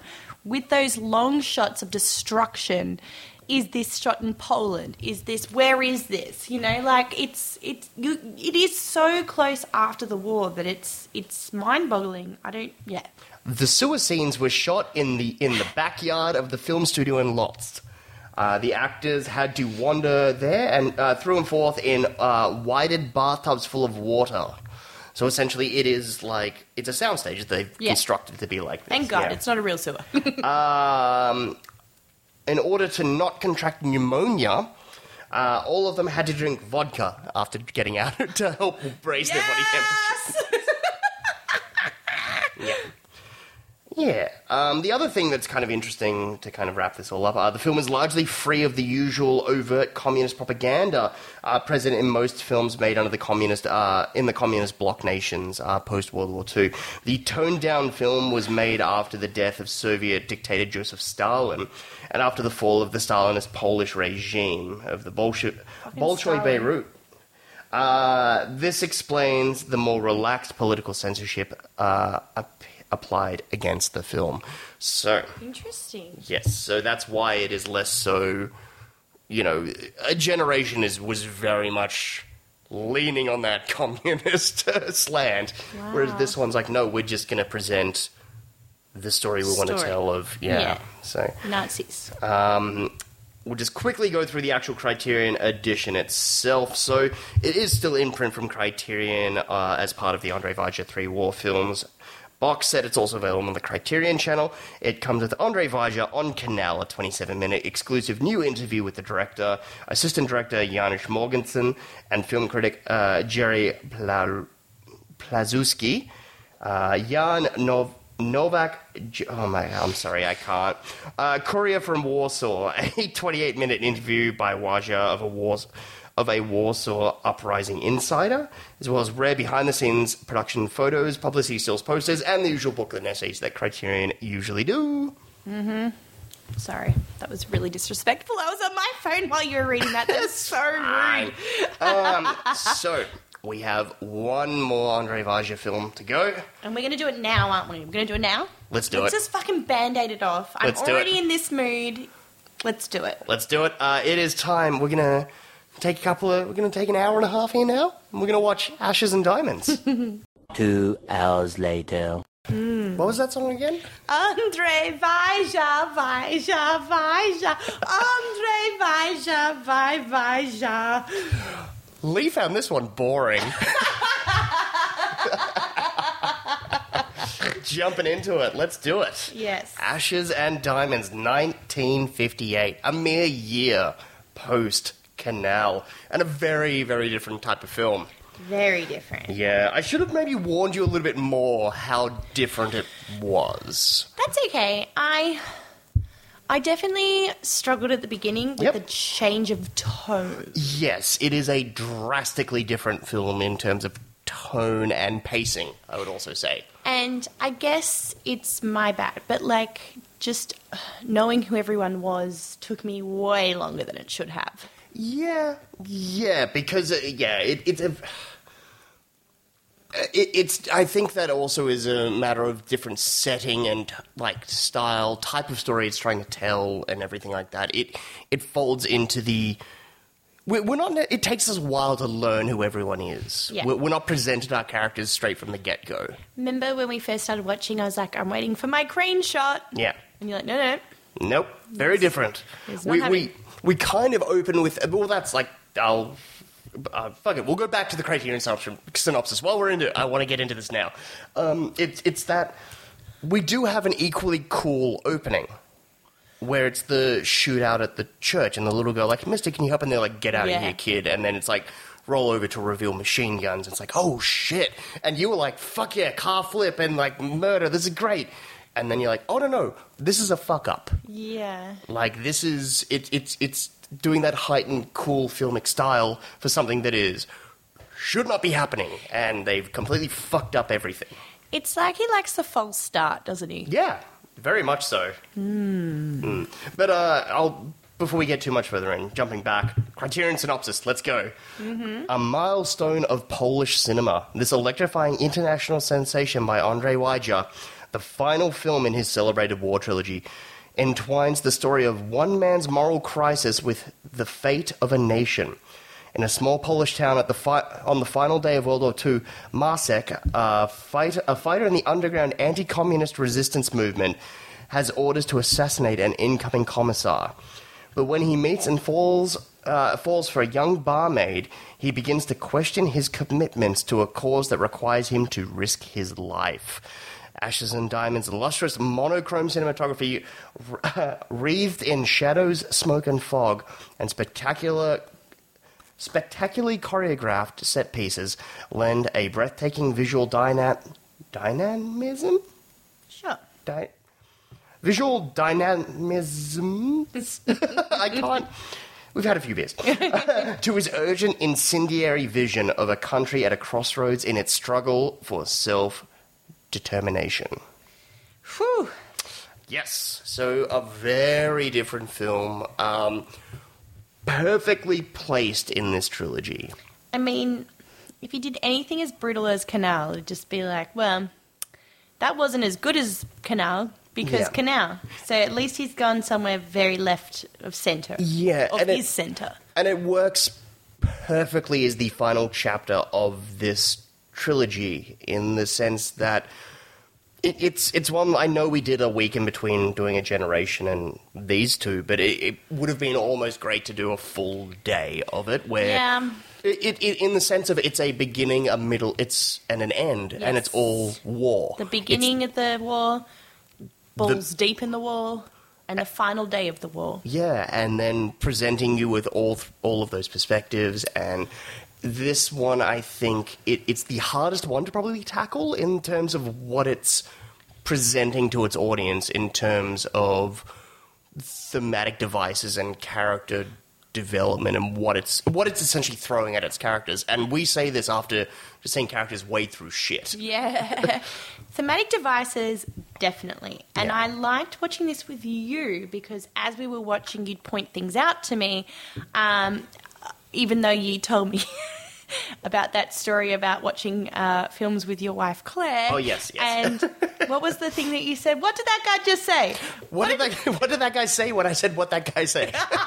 So I tried not to do that, but what I heard about this one. It turns out the secret code is the nursery rhyme he used to sing to his daughter. I tried not to do that, but I was lost for a lot of this film. And so I was like, oh, so this is what's happening. And you're like, no. Yes and no. It's a type of film that I really like in that it is a deep character study housed inside a World War II or post-World War II kind of almost espionage film. Like this at the core of it, this film is a story about these guys have a job to assassinate a leader of a communist party. They fuck up that job, so they have to try and make up and go forward with that job, but things complicated in the way. And you're like, cool, spy movie, great, I'm totally in on this.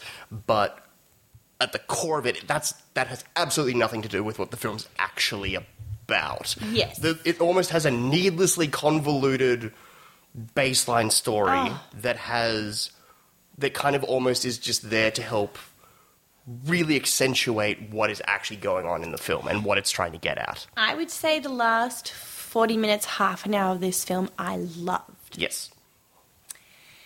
Preceding that, I was a little bit like, heh. Yeah, there's moments of flourishes in certain scenes that stand out, I'm sure. And when you said the filmatic devices, like, we'll get into that, but the way anyway, we'll get into that.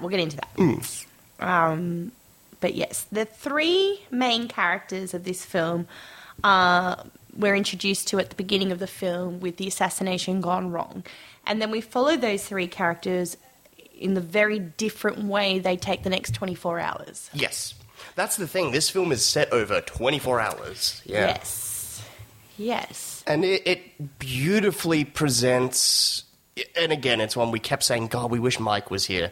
Our good friend Mike. Man, I was like, okay, wait, communism, right? And I'm asking all these questions, but was polling, I have no idea about history and politics and all that sort of thing around this time. And so I was asking poor Chris, and you know a lot more than me, I'll give you that. Oh, and I know about as much as I'm, no. And that's the thing, we always say, we are not going away and doing, days of research for every film we watch. It is just our immediate reaction. Yes. But this one I was definitely needing some Mike help. And we say Mike help, if you haven't heard, quite a while back... there's a reason I got Mike to join us on the Battle of Algiers episode, where it's talking about, that uprising against the armies and stuff. He's a history teacher. So yes. He's no. Yes. But yes, it's one where I know very little historically about that or the context of that, and so I just interpret the film and view the film as... not necessarily, there is the giant implications of this is a film that is important to Poland. It's right there. It's a milestone in Polish cinema, is the opening line of the Criterion synopsis. I don't have the historical or cultural context for that. So being someone in Australia in 2021, I just view it as the...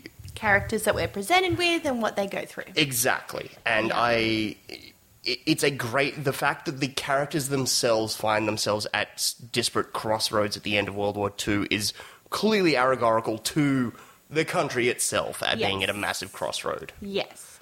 And so we have the three characters, and Marcek is the sort of the one we follow the most. Oh, Cool McGool with his sunglasses and everything, What yeah. did I call him? Buddy Holly. Yeah. Criterion described him as coolly charismatic.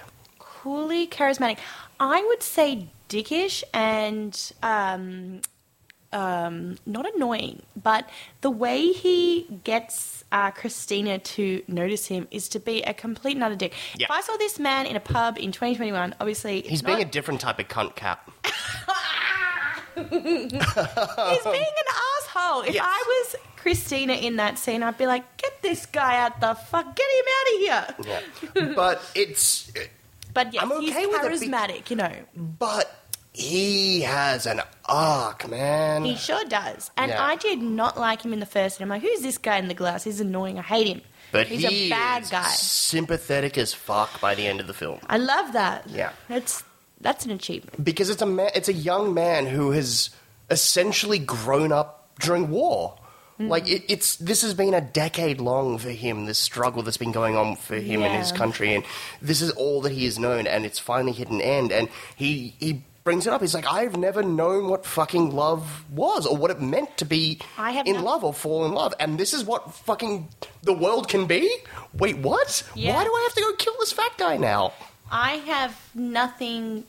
It's almost before he has the conundrum of should I kill the guy or not. It's the end of the war is now. Yeah. This is the end of the war. Now, this whole prospect of well, what do I go home to? And he's Yeah. like, I don't have anything to go home to. And so he says to Andrzej,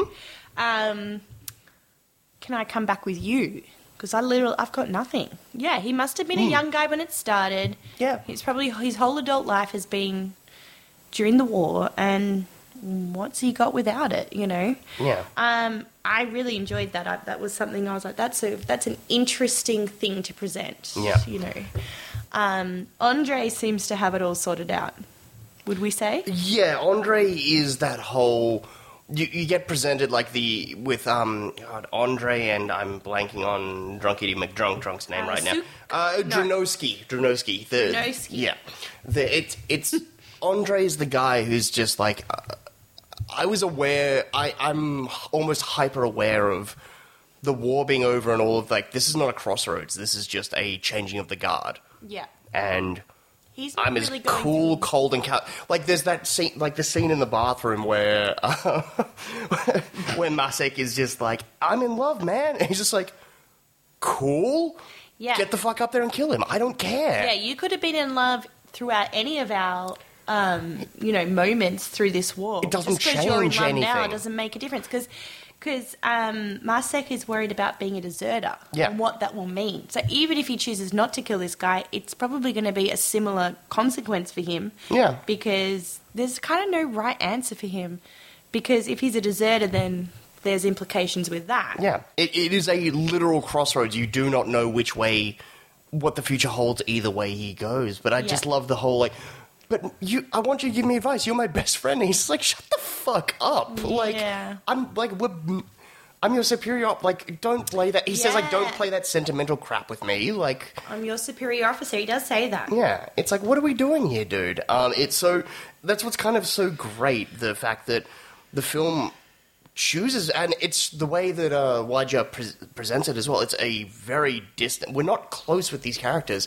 He's keeping us very distant in a long shot as well. It's like this is cold. We're in a sterile environment, like the bathroom. Like it's. You're right, and I think, like, you know how I said, I'm bored? I think it's because I wasn't connected, whereas in Canal, I was connected straight away. I don't know, like, how he did the difference and why he chose that creative choice, but it took me a long time to care. Not just that, but it's like on that idea, of like that notion. Sorry, on that notion of that creative choice. If you you've literally just watched these two films for the first time back to back. If you didn't know that it was the same filmmaker, would that even be evident to you? No. Yeah, that is pretty amazing. That's true.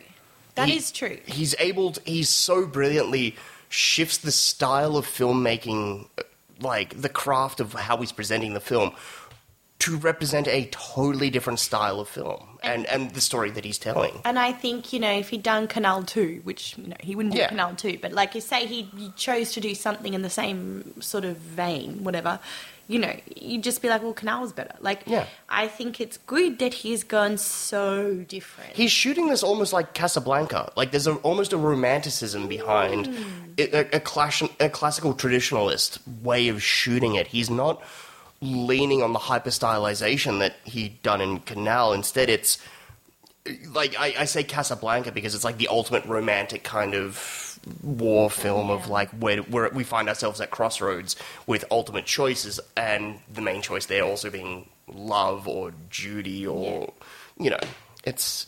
So it's kind of almost his interpretation of something like that. Yeah. Yeah. Yeah, I get that. I see that. But I do concede that, especially coming off of the heels of something like Canal as a first-time viewing, not necessarily as entertaining. No. Oh, God. If we can call Canal entertaining. Definitely engaging would be the word. Yeah. But you know how I've just watched it back-to-back? He's pretty much filmed these films back-to-back. Yeah. It is such a shift.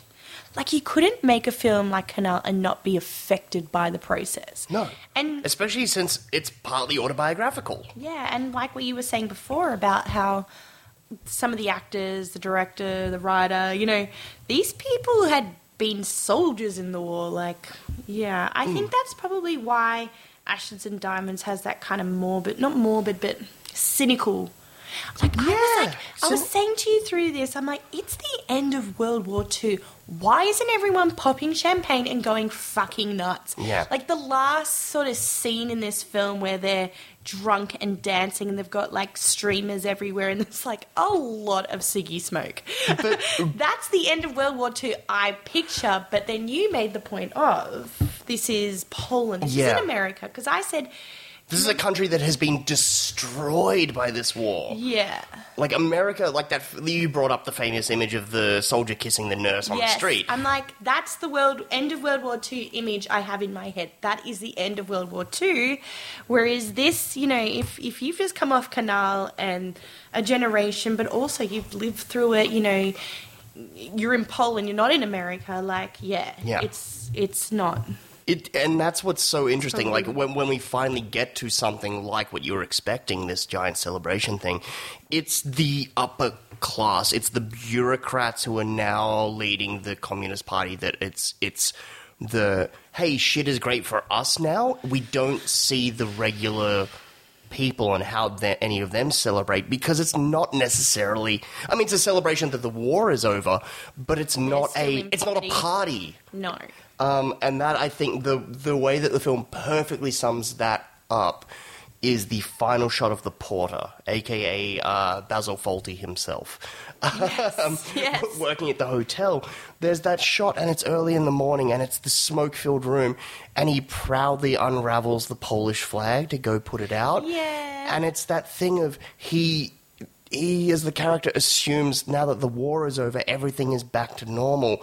And it's the saddest image of the silhouette of a man unraveling the national flag to put back out, as if the war's over, everything's back. And it's like, no, man, it's not the same. Like, your country, you yourself as a person, and these characters that we've gone on with this film, and the nation at large, like, the world everything has changed. It's not going to be reverting back to normal. Like, I think when you're in it, you need to hold on to that. Yeah. But you're right. Like, going through a world war. Yeah. Like, and being Poland in a fucking world war. Yeah. Like, it's completely... And you're going into communism now. Yeah, well, that's it. It's that... The bright-eyed idealism, and it's just, like, you have no idea. This is... Yeah, that's what makes certain images and scenes and the ultimate message of this film of... trying to allegorically explain the crossroads that the country was at this point in time through the eyes of this young character with Marcek. And it just...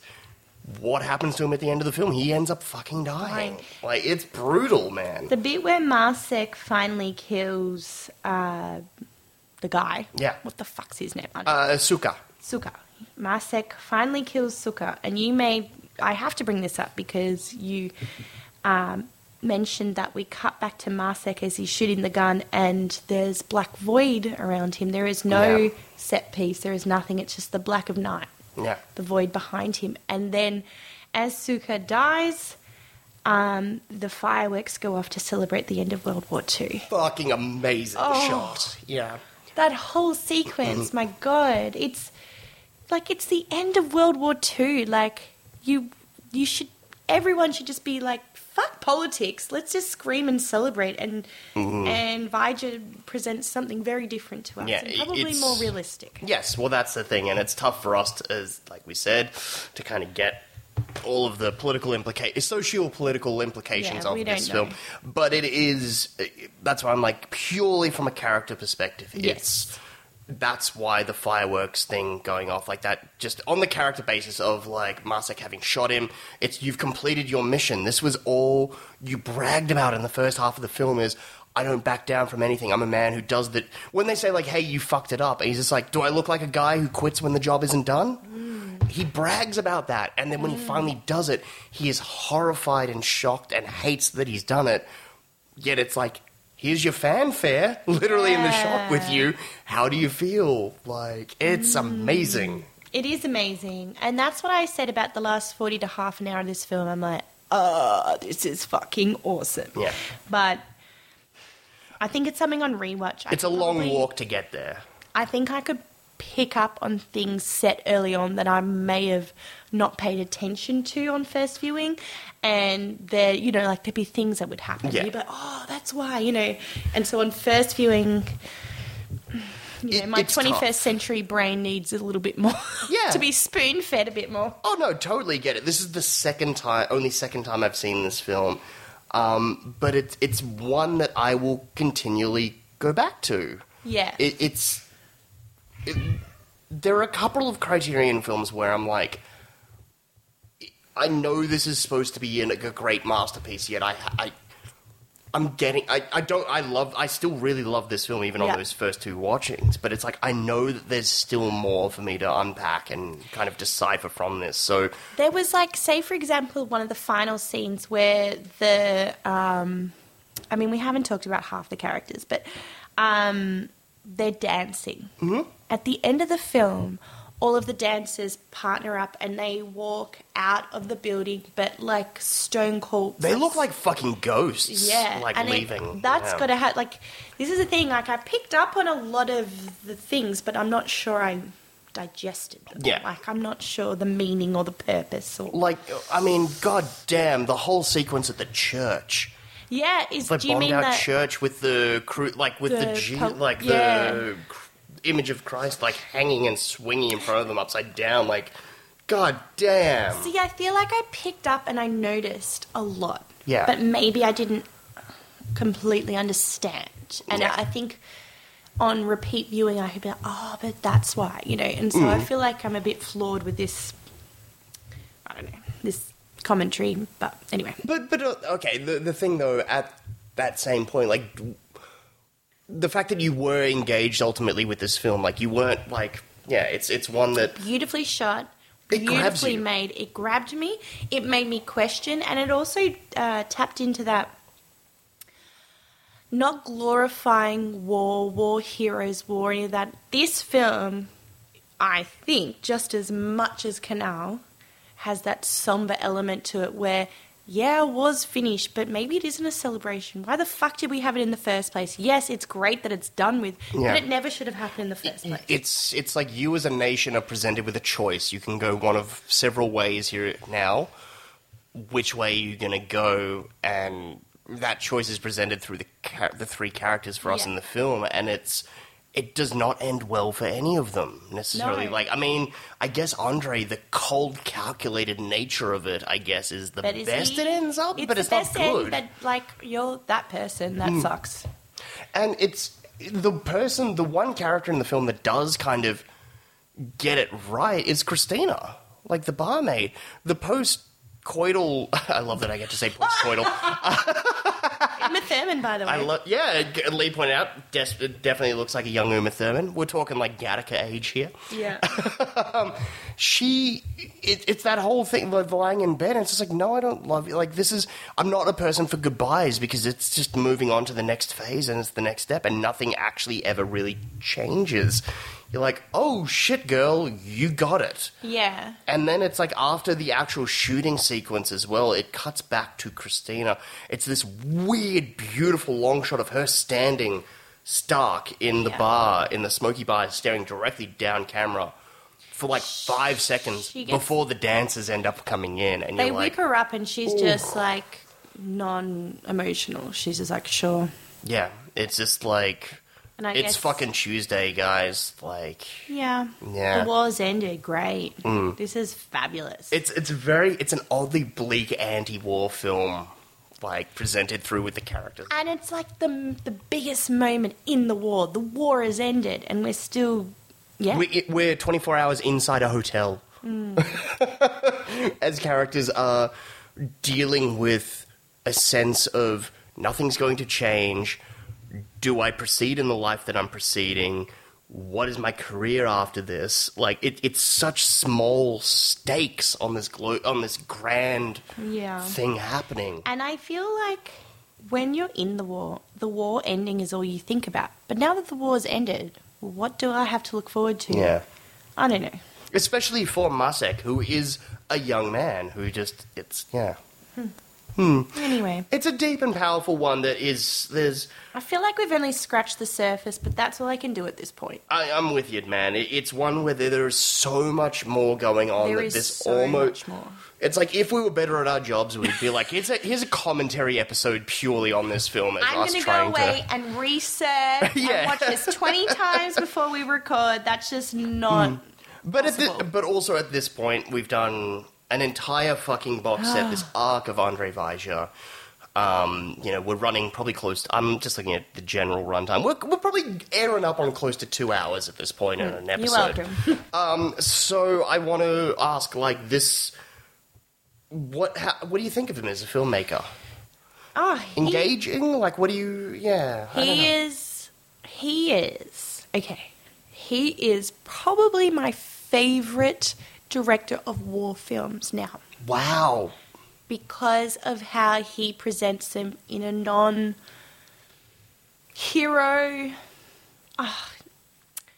non-patriotic as well. I feel like maybe a generation a little bit, but it's not even about Poland in the end. It's just about humans and their interactions and how fucking awful war is. And this is how war should be viewed. And the fact that off of his first 3 films as a filmmaker, he's able to so brilliantly present an absolute triptych of war, beginning, middle, end. Yeah. Like, it's a complete story in this box set. This triptych has been told from not just the director's point of view who went through it, but he's also, like, the literature he's chosen to adapt is from people who lived through it. The actors have lived through it. You know, it has an element of realism that is, unparalleled. Yeah. Safe to say, out of the 3, Canal, your favourite? For sure. Yeah. That is mind-blowing. Yeah, I'm with you there. I get...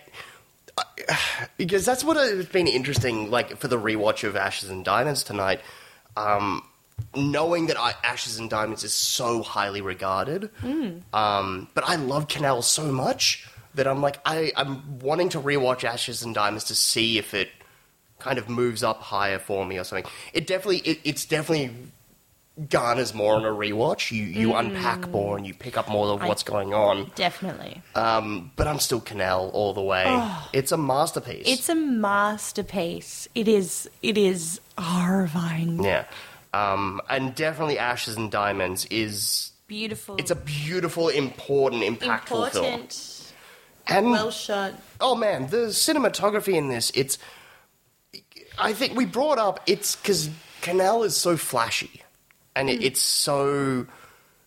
for the nature of it, it's in a sewer, so you're trying to pick up, like, how did they do these shots? Where's the lights? Like, it makes you question the cinematography, whereas Ashes and Diamonds is so subtly beautiful Yes. with such striking images. There were multiple points in this film where I yelled out, it's like, hey, we're watching Cold War right here. Yeah. The Pawlikowski film. It's clearly an influence in that regard, and yeah. Yeah, and you can tell this would have influenced a lot of directors, I'm imagining. Oh, very much so. Yeah, do you want to hear Scorsese's talk on it? Yes. Yeah, so on the Criterion, doing his top 10 Criterions, Martin Scorsese, I had it in the trivia that this is one of Marty's favourite... Marty! As if I know that man. Yeah, first name basis. I own pretty much all of his movies on DVD, so I feel I've earned the right to call him Marty. Oh, by the way, so he's put his number 5 on his top 10, Ashes and Diamonds. Just scrolling down, noticing number 3, The River. Ooh. What about Red Shoes? Red Shoes, number 2. Ooh. But here we go, number 5, Ashes and Diamonds. He says, I saw Ashes and Diamonds for the first time in 1961. And even back then, during that period, when we expected to be astonished by films, when things were happening all over the world, it shocked me. Yeah. It had to do with both the look, both intimate and haunting, like a nightmare that won't stop unfolding. The sense of maddening insanity, the absurdity, the tragedy of political infighting on the brink of peace, and the coming of age during wartime, as well as the beauty of the lead actor. Does he remain like Masek or? Yeah, Masek. Yeah, he found him pretty sexy. The film has the power of a hallucination. I can close my eyes and certain images will flash back to me with the force that they had when I saw it for the first time over 50 years ago. And then he talks about meeting Andrzej Wajda and being friends with him and stuff. What did he? And he sums it up with he's a model to all filmmakers. Wow. Yeah. Can you go back and tell me the line that he said? Something about the end of the war, but internal struggle or something. Oh yeah, the sense of maddening insanity and absurdity, the tragedy of political infighting on the brink of peace. The tragedy of political infighting on the brink of peace. Yeah. That is this film. Yeah. And the coming of age during wartime. Yeah. Marty sums it up really... Good on you, Marty. There's a reason he's Martin Scorsese. I feel like I agree. My favourite Criterions, I probably haven't seen the other ones, but, I love The River. I love The Red Shoes. Yeah. I mean, Ashes and Diamonds, really good. I would have put Canal first. Mm-hmm. But, maybe as a filmmaker, those cool shots, I don't know. Yeah. Ashes and Diamonds, like I said, it socio-politically and the way that it's presenting a narrative that hasn't necessarily been explored as well post-World War II, I think, is very important. Like we said, it's an important film as opposed to necessarily an engaging or entertaining one. But yeah, definitely worth seeing if you've never seen it. 100%. On that note, we should probably find out what someone else thinks it's going to be about. She's way the fuck off. Oh, I'm so excited. It's time to hear what Claire thinks this movie's about. All right, we're gonna throw a spanner in the works here, because the other artworks gave you a little bit of a tease on what this could be about. Now it's time for Ashes and Diamonds from 1958, also directed by Andrzej Wajda, also in Polish. And it's one of the 3 war films. Yes. But this guy's wearing sunglasses. Yeah, he is. So he flies planes in the war. But his job... So he's flying planes. I'm thinking of Top Gun. He's on a highway, possibly to a zone. It could be dangerous, though. So the danger that he is facing is diamonds. Where do you go to? So he's in charge of a mine, and he is mining... No, he's in charge of a mine, but then the Nazis come over and they take over the mine, and they are trying to steal the diamonds that don't even belong to, people yet, because I know that the Nazis stole lots of diamonds off many people and, other precious artwork and sorts of things, but... he's in the mine, and they're trying to steal the mine. I'm thinking also of that picture, that film where they have artwork hidden in the mine, aren't I? with John Goodman. Monuments Men. Monuments Men. I'm thinking Monuments Men. Oh, okay, yeah. It's like Monuments Men, but old and in Polish. in Polish. So it turns out George Clooney's a hack that just rips off Andrzej Wajda films. It's a little bit like Monuments Men, Okay. but it's not. But it is. All right. And starring Buddy Holly. Yeah. Okie dokie. So, as I said, very, very far off. She was closer to Blood Diamond than she was to Ashes and Diamonds. That's so funny. Yeah, but do you want to hear a little bit of trivia before we wrap this bad boy up? Yes. So the film was nominated for 2 BAFTAs. Best Film from Any Source and Best Foreign Actor for Masek. Oh, yeah. I know I should be at least attempting to pronounce his first name, but no. There's no it's chance. better not to, yeah. Sabolsky. Yeah. That's his surname. Oh, sorry. And we know how to pronounce that because we have a friend that has that surname. So. You have a friend with Sabolsky? Marta.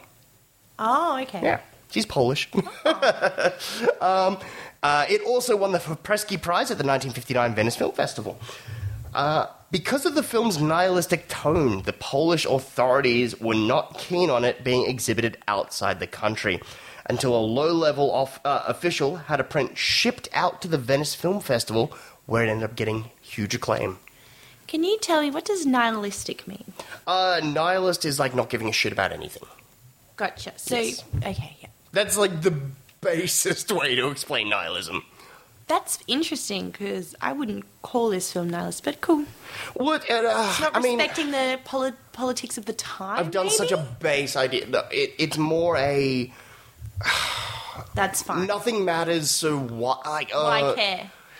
It's the opposite of patriotism. Like, this film's not very patriotic. yeah, I'd say that. I need to look up. Like, I did such a bad example of defining nihilism. Nihilism is the belief that all values are baseless and that nothing can be known or communicated. So I was kind of... I Yeah. just did it in a very dumb, colloquial way.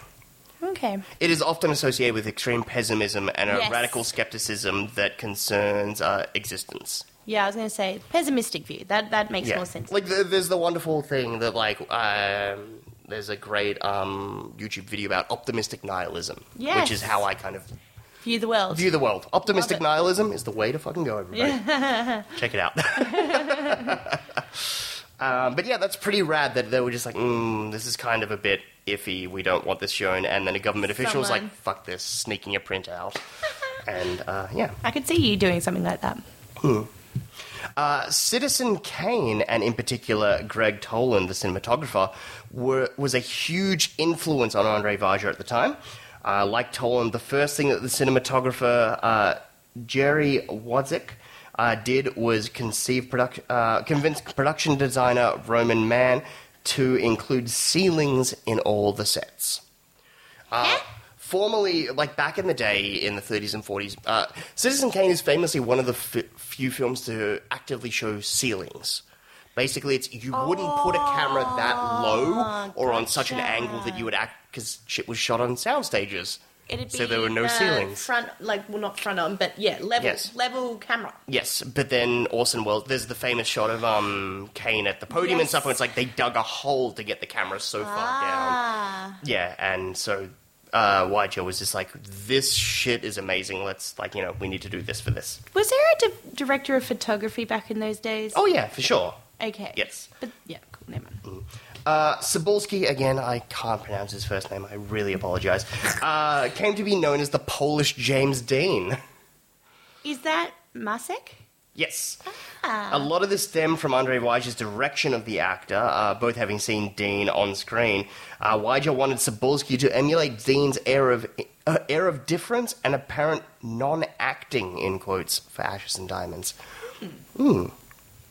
Wajda realized that his leading man, Sabolsky, would be constrained by period costume, so he allowed him to actually wear his own clothes in the film to make him feel more natural. Do you know, that is so interesting. Do you know how we watch these films that are, like, set... They're still old, but they're set, like, a certain amount of time after the film... Sorry, they're made a certain amount of time after the film's Yes, set. And yeah. I'm like, this guy is total 50s. Yes. He's looking like Fonz. Yeah, whereas Christina, normally it's the girls or the women that give away the time. Like with their hairdos and whatever, what's fashionable at the time. But Christina, I would say, was more historically accurate. Yeah. But yeah, Masek was not. And I picked up on that. After the film was released, the sale of sunglasses shot up because Cebulski consistently wore them throughout the film.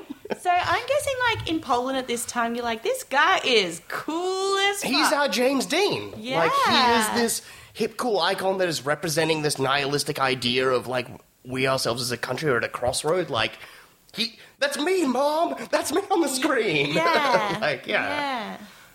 Interesting. And as we alluded to, it's the favourite film of Francis Ford Coppola, one of Martin Scorsese's favourite films, so much so that he showed DiCaprio while making The Departed as his main characters of these two movies have to deal with the same dilemmas. Like the idea of kind of, you're at a crossroads, like, do you go on? And yeah. Gotcha. Yeah. So that's kind of cool.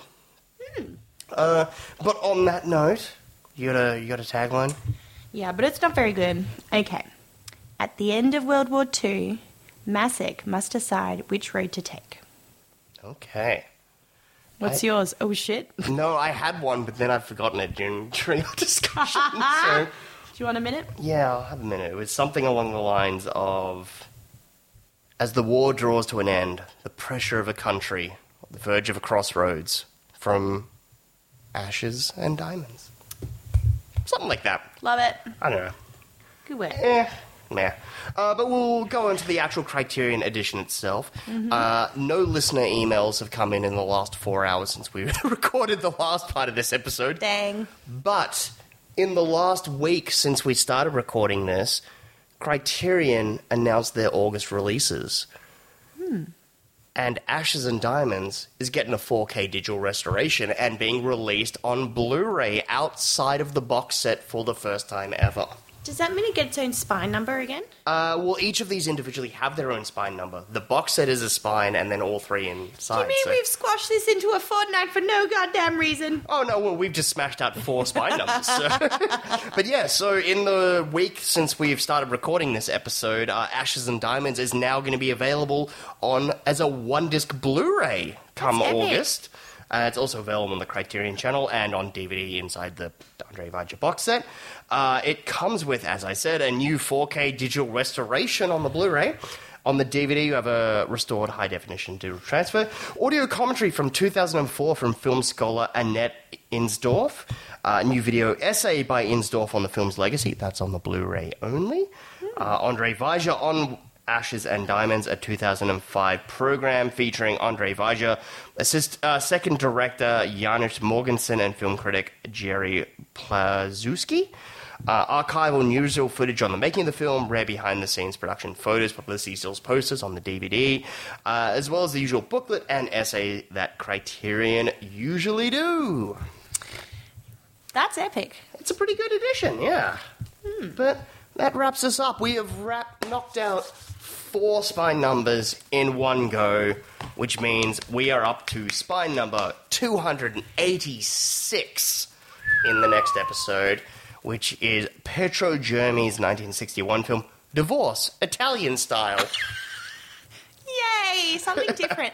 Can I just say, I love how we, like, push through this week, and it's just like, it's not like we're going to get to the end any faster. They keep adding films. Oh, yeah. No, it's just I just think of, like, Finding Nemo, just keep swimming. Yeah. Just keep swimming. That's all this is. Yeah. But no, there's a few coming up. After Divorce Italian Style, we're on a stint of docos, actually. That'll be a nice change. It has been a very fucking long time. Because you and very Tom long time since loved the docos, didn't you? Yeah, there were very few early on, and it's been well over a year to 2 years since the last documentary. So Wow. I have all 3 on DVD, and I love them, and I'm looking forward to them. Oh, cool. So I like when they're good. Okay, but at the beginning of this episode, before we dived into them, I predicted that you were gonna like one of these, maybe, and love one of these. Okay. The like was Ashes and Diamonds, and Canal was Love. Was I right? Yes. I'm that's funny. I would have thought, like, yeah, no, but that is exactly right. I know your taste in film. Like, I Yes, gotcha. you do. Yeah. I loved Canal. Yeah. I'm so happy. Would you say you finally hit a film in Criterion that blew your socks off? Yeah, fuck yeah. That's what we want to hear. Yes. Oh, isn't it nice? Finally, it only took a year. Yeah. Oh my god, is that how long it's been? It's been about that, yeah. We're getting up to that, yeah. But I guess that'll wrap us up for this episode looking at Andrzej Wajda 3 war films. We did it, guys. We did it. We did it. It's an epic. An epic of epic proportion. Yeah. But we mentioned him earlier in the episode as someone who should have been on these to help us with historical context. Mike has just recorded he's jumped on our last Patreon commentary, which will be out it'll be out now when this episode drops. So. Yes, it's about our final trilogy of the trilogies. Mm-hmm. And we flipped a coin, and it was we either watch Raiders of the Lost Ark or the Temple of Doom. And I won, and we got Temple of Doom. And so you can listen to me argue why Temple of Doom is the best one, contrary to popular belief, as well as Chris's fervent arguments that it's not only... It gets heated. Oh, I evoke it being almost equal to Crystal Skull. So Mike is there to interject with balance and hilarity. So if you're interested in listening to that, head over to patreon.com/The Criterion Quest. As always, I'll link to it in the episode description. Otherwise, Lee is still killing it over on our Instagram account at Criterion Quest. Sorry, at The Criterion Quest. You can follow me on Twitter at Criterion Quest. Or send us an email. As we said, we love hearing from you guys. That's thecriterionquest@gmail.com. Otherwise, we'll be back in a fortnight's time with Divorce Italian Style. Tell me that's the name. It is literally the name. Oh, I am in. It just, all I'm imagining is it's the same as a regular divorce, but more meatballs. Racist. I love it. Yay! Finally. Criterion Quest. Thank you for listening, everyone. For this week's episode, I'm Chris. I'm Lee. We'll see you next time. Czy widzisz te gruzy na szczycie? Tam wróg twój się kryje jak szczur. Musicie, musicie, musicie za kark wziąć i strącić go z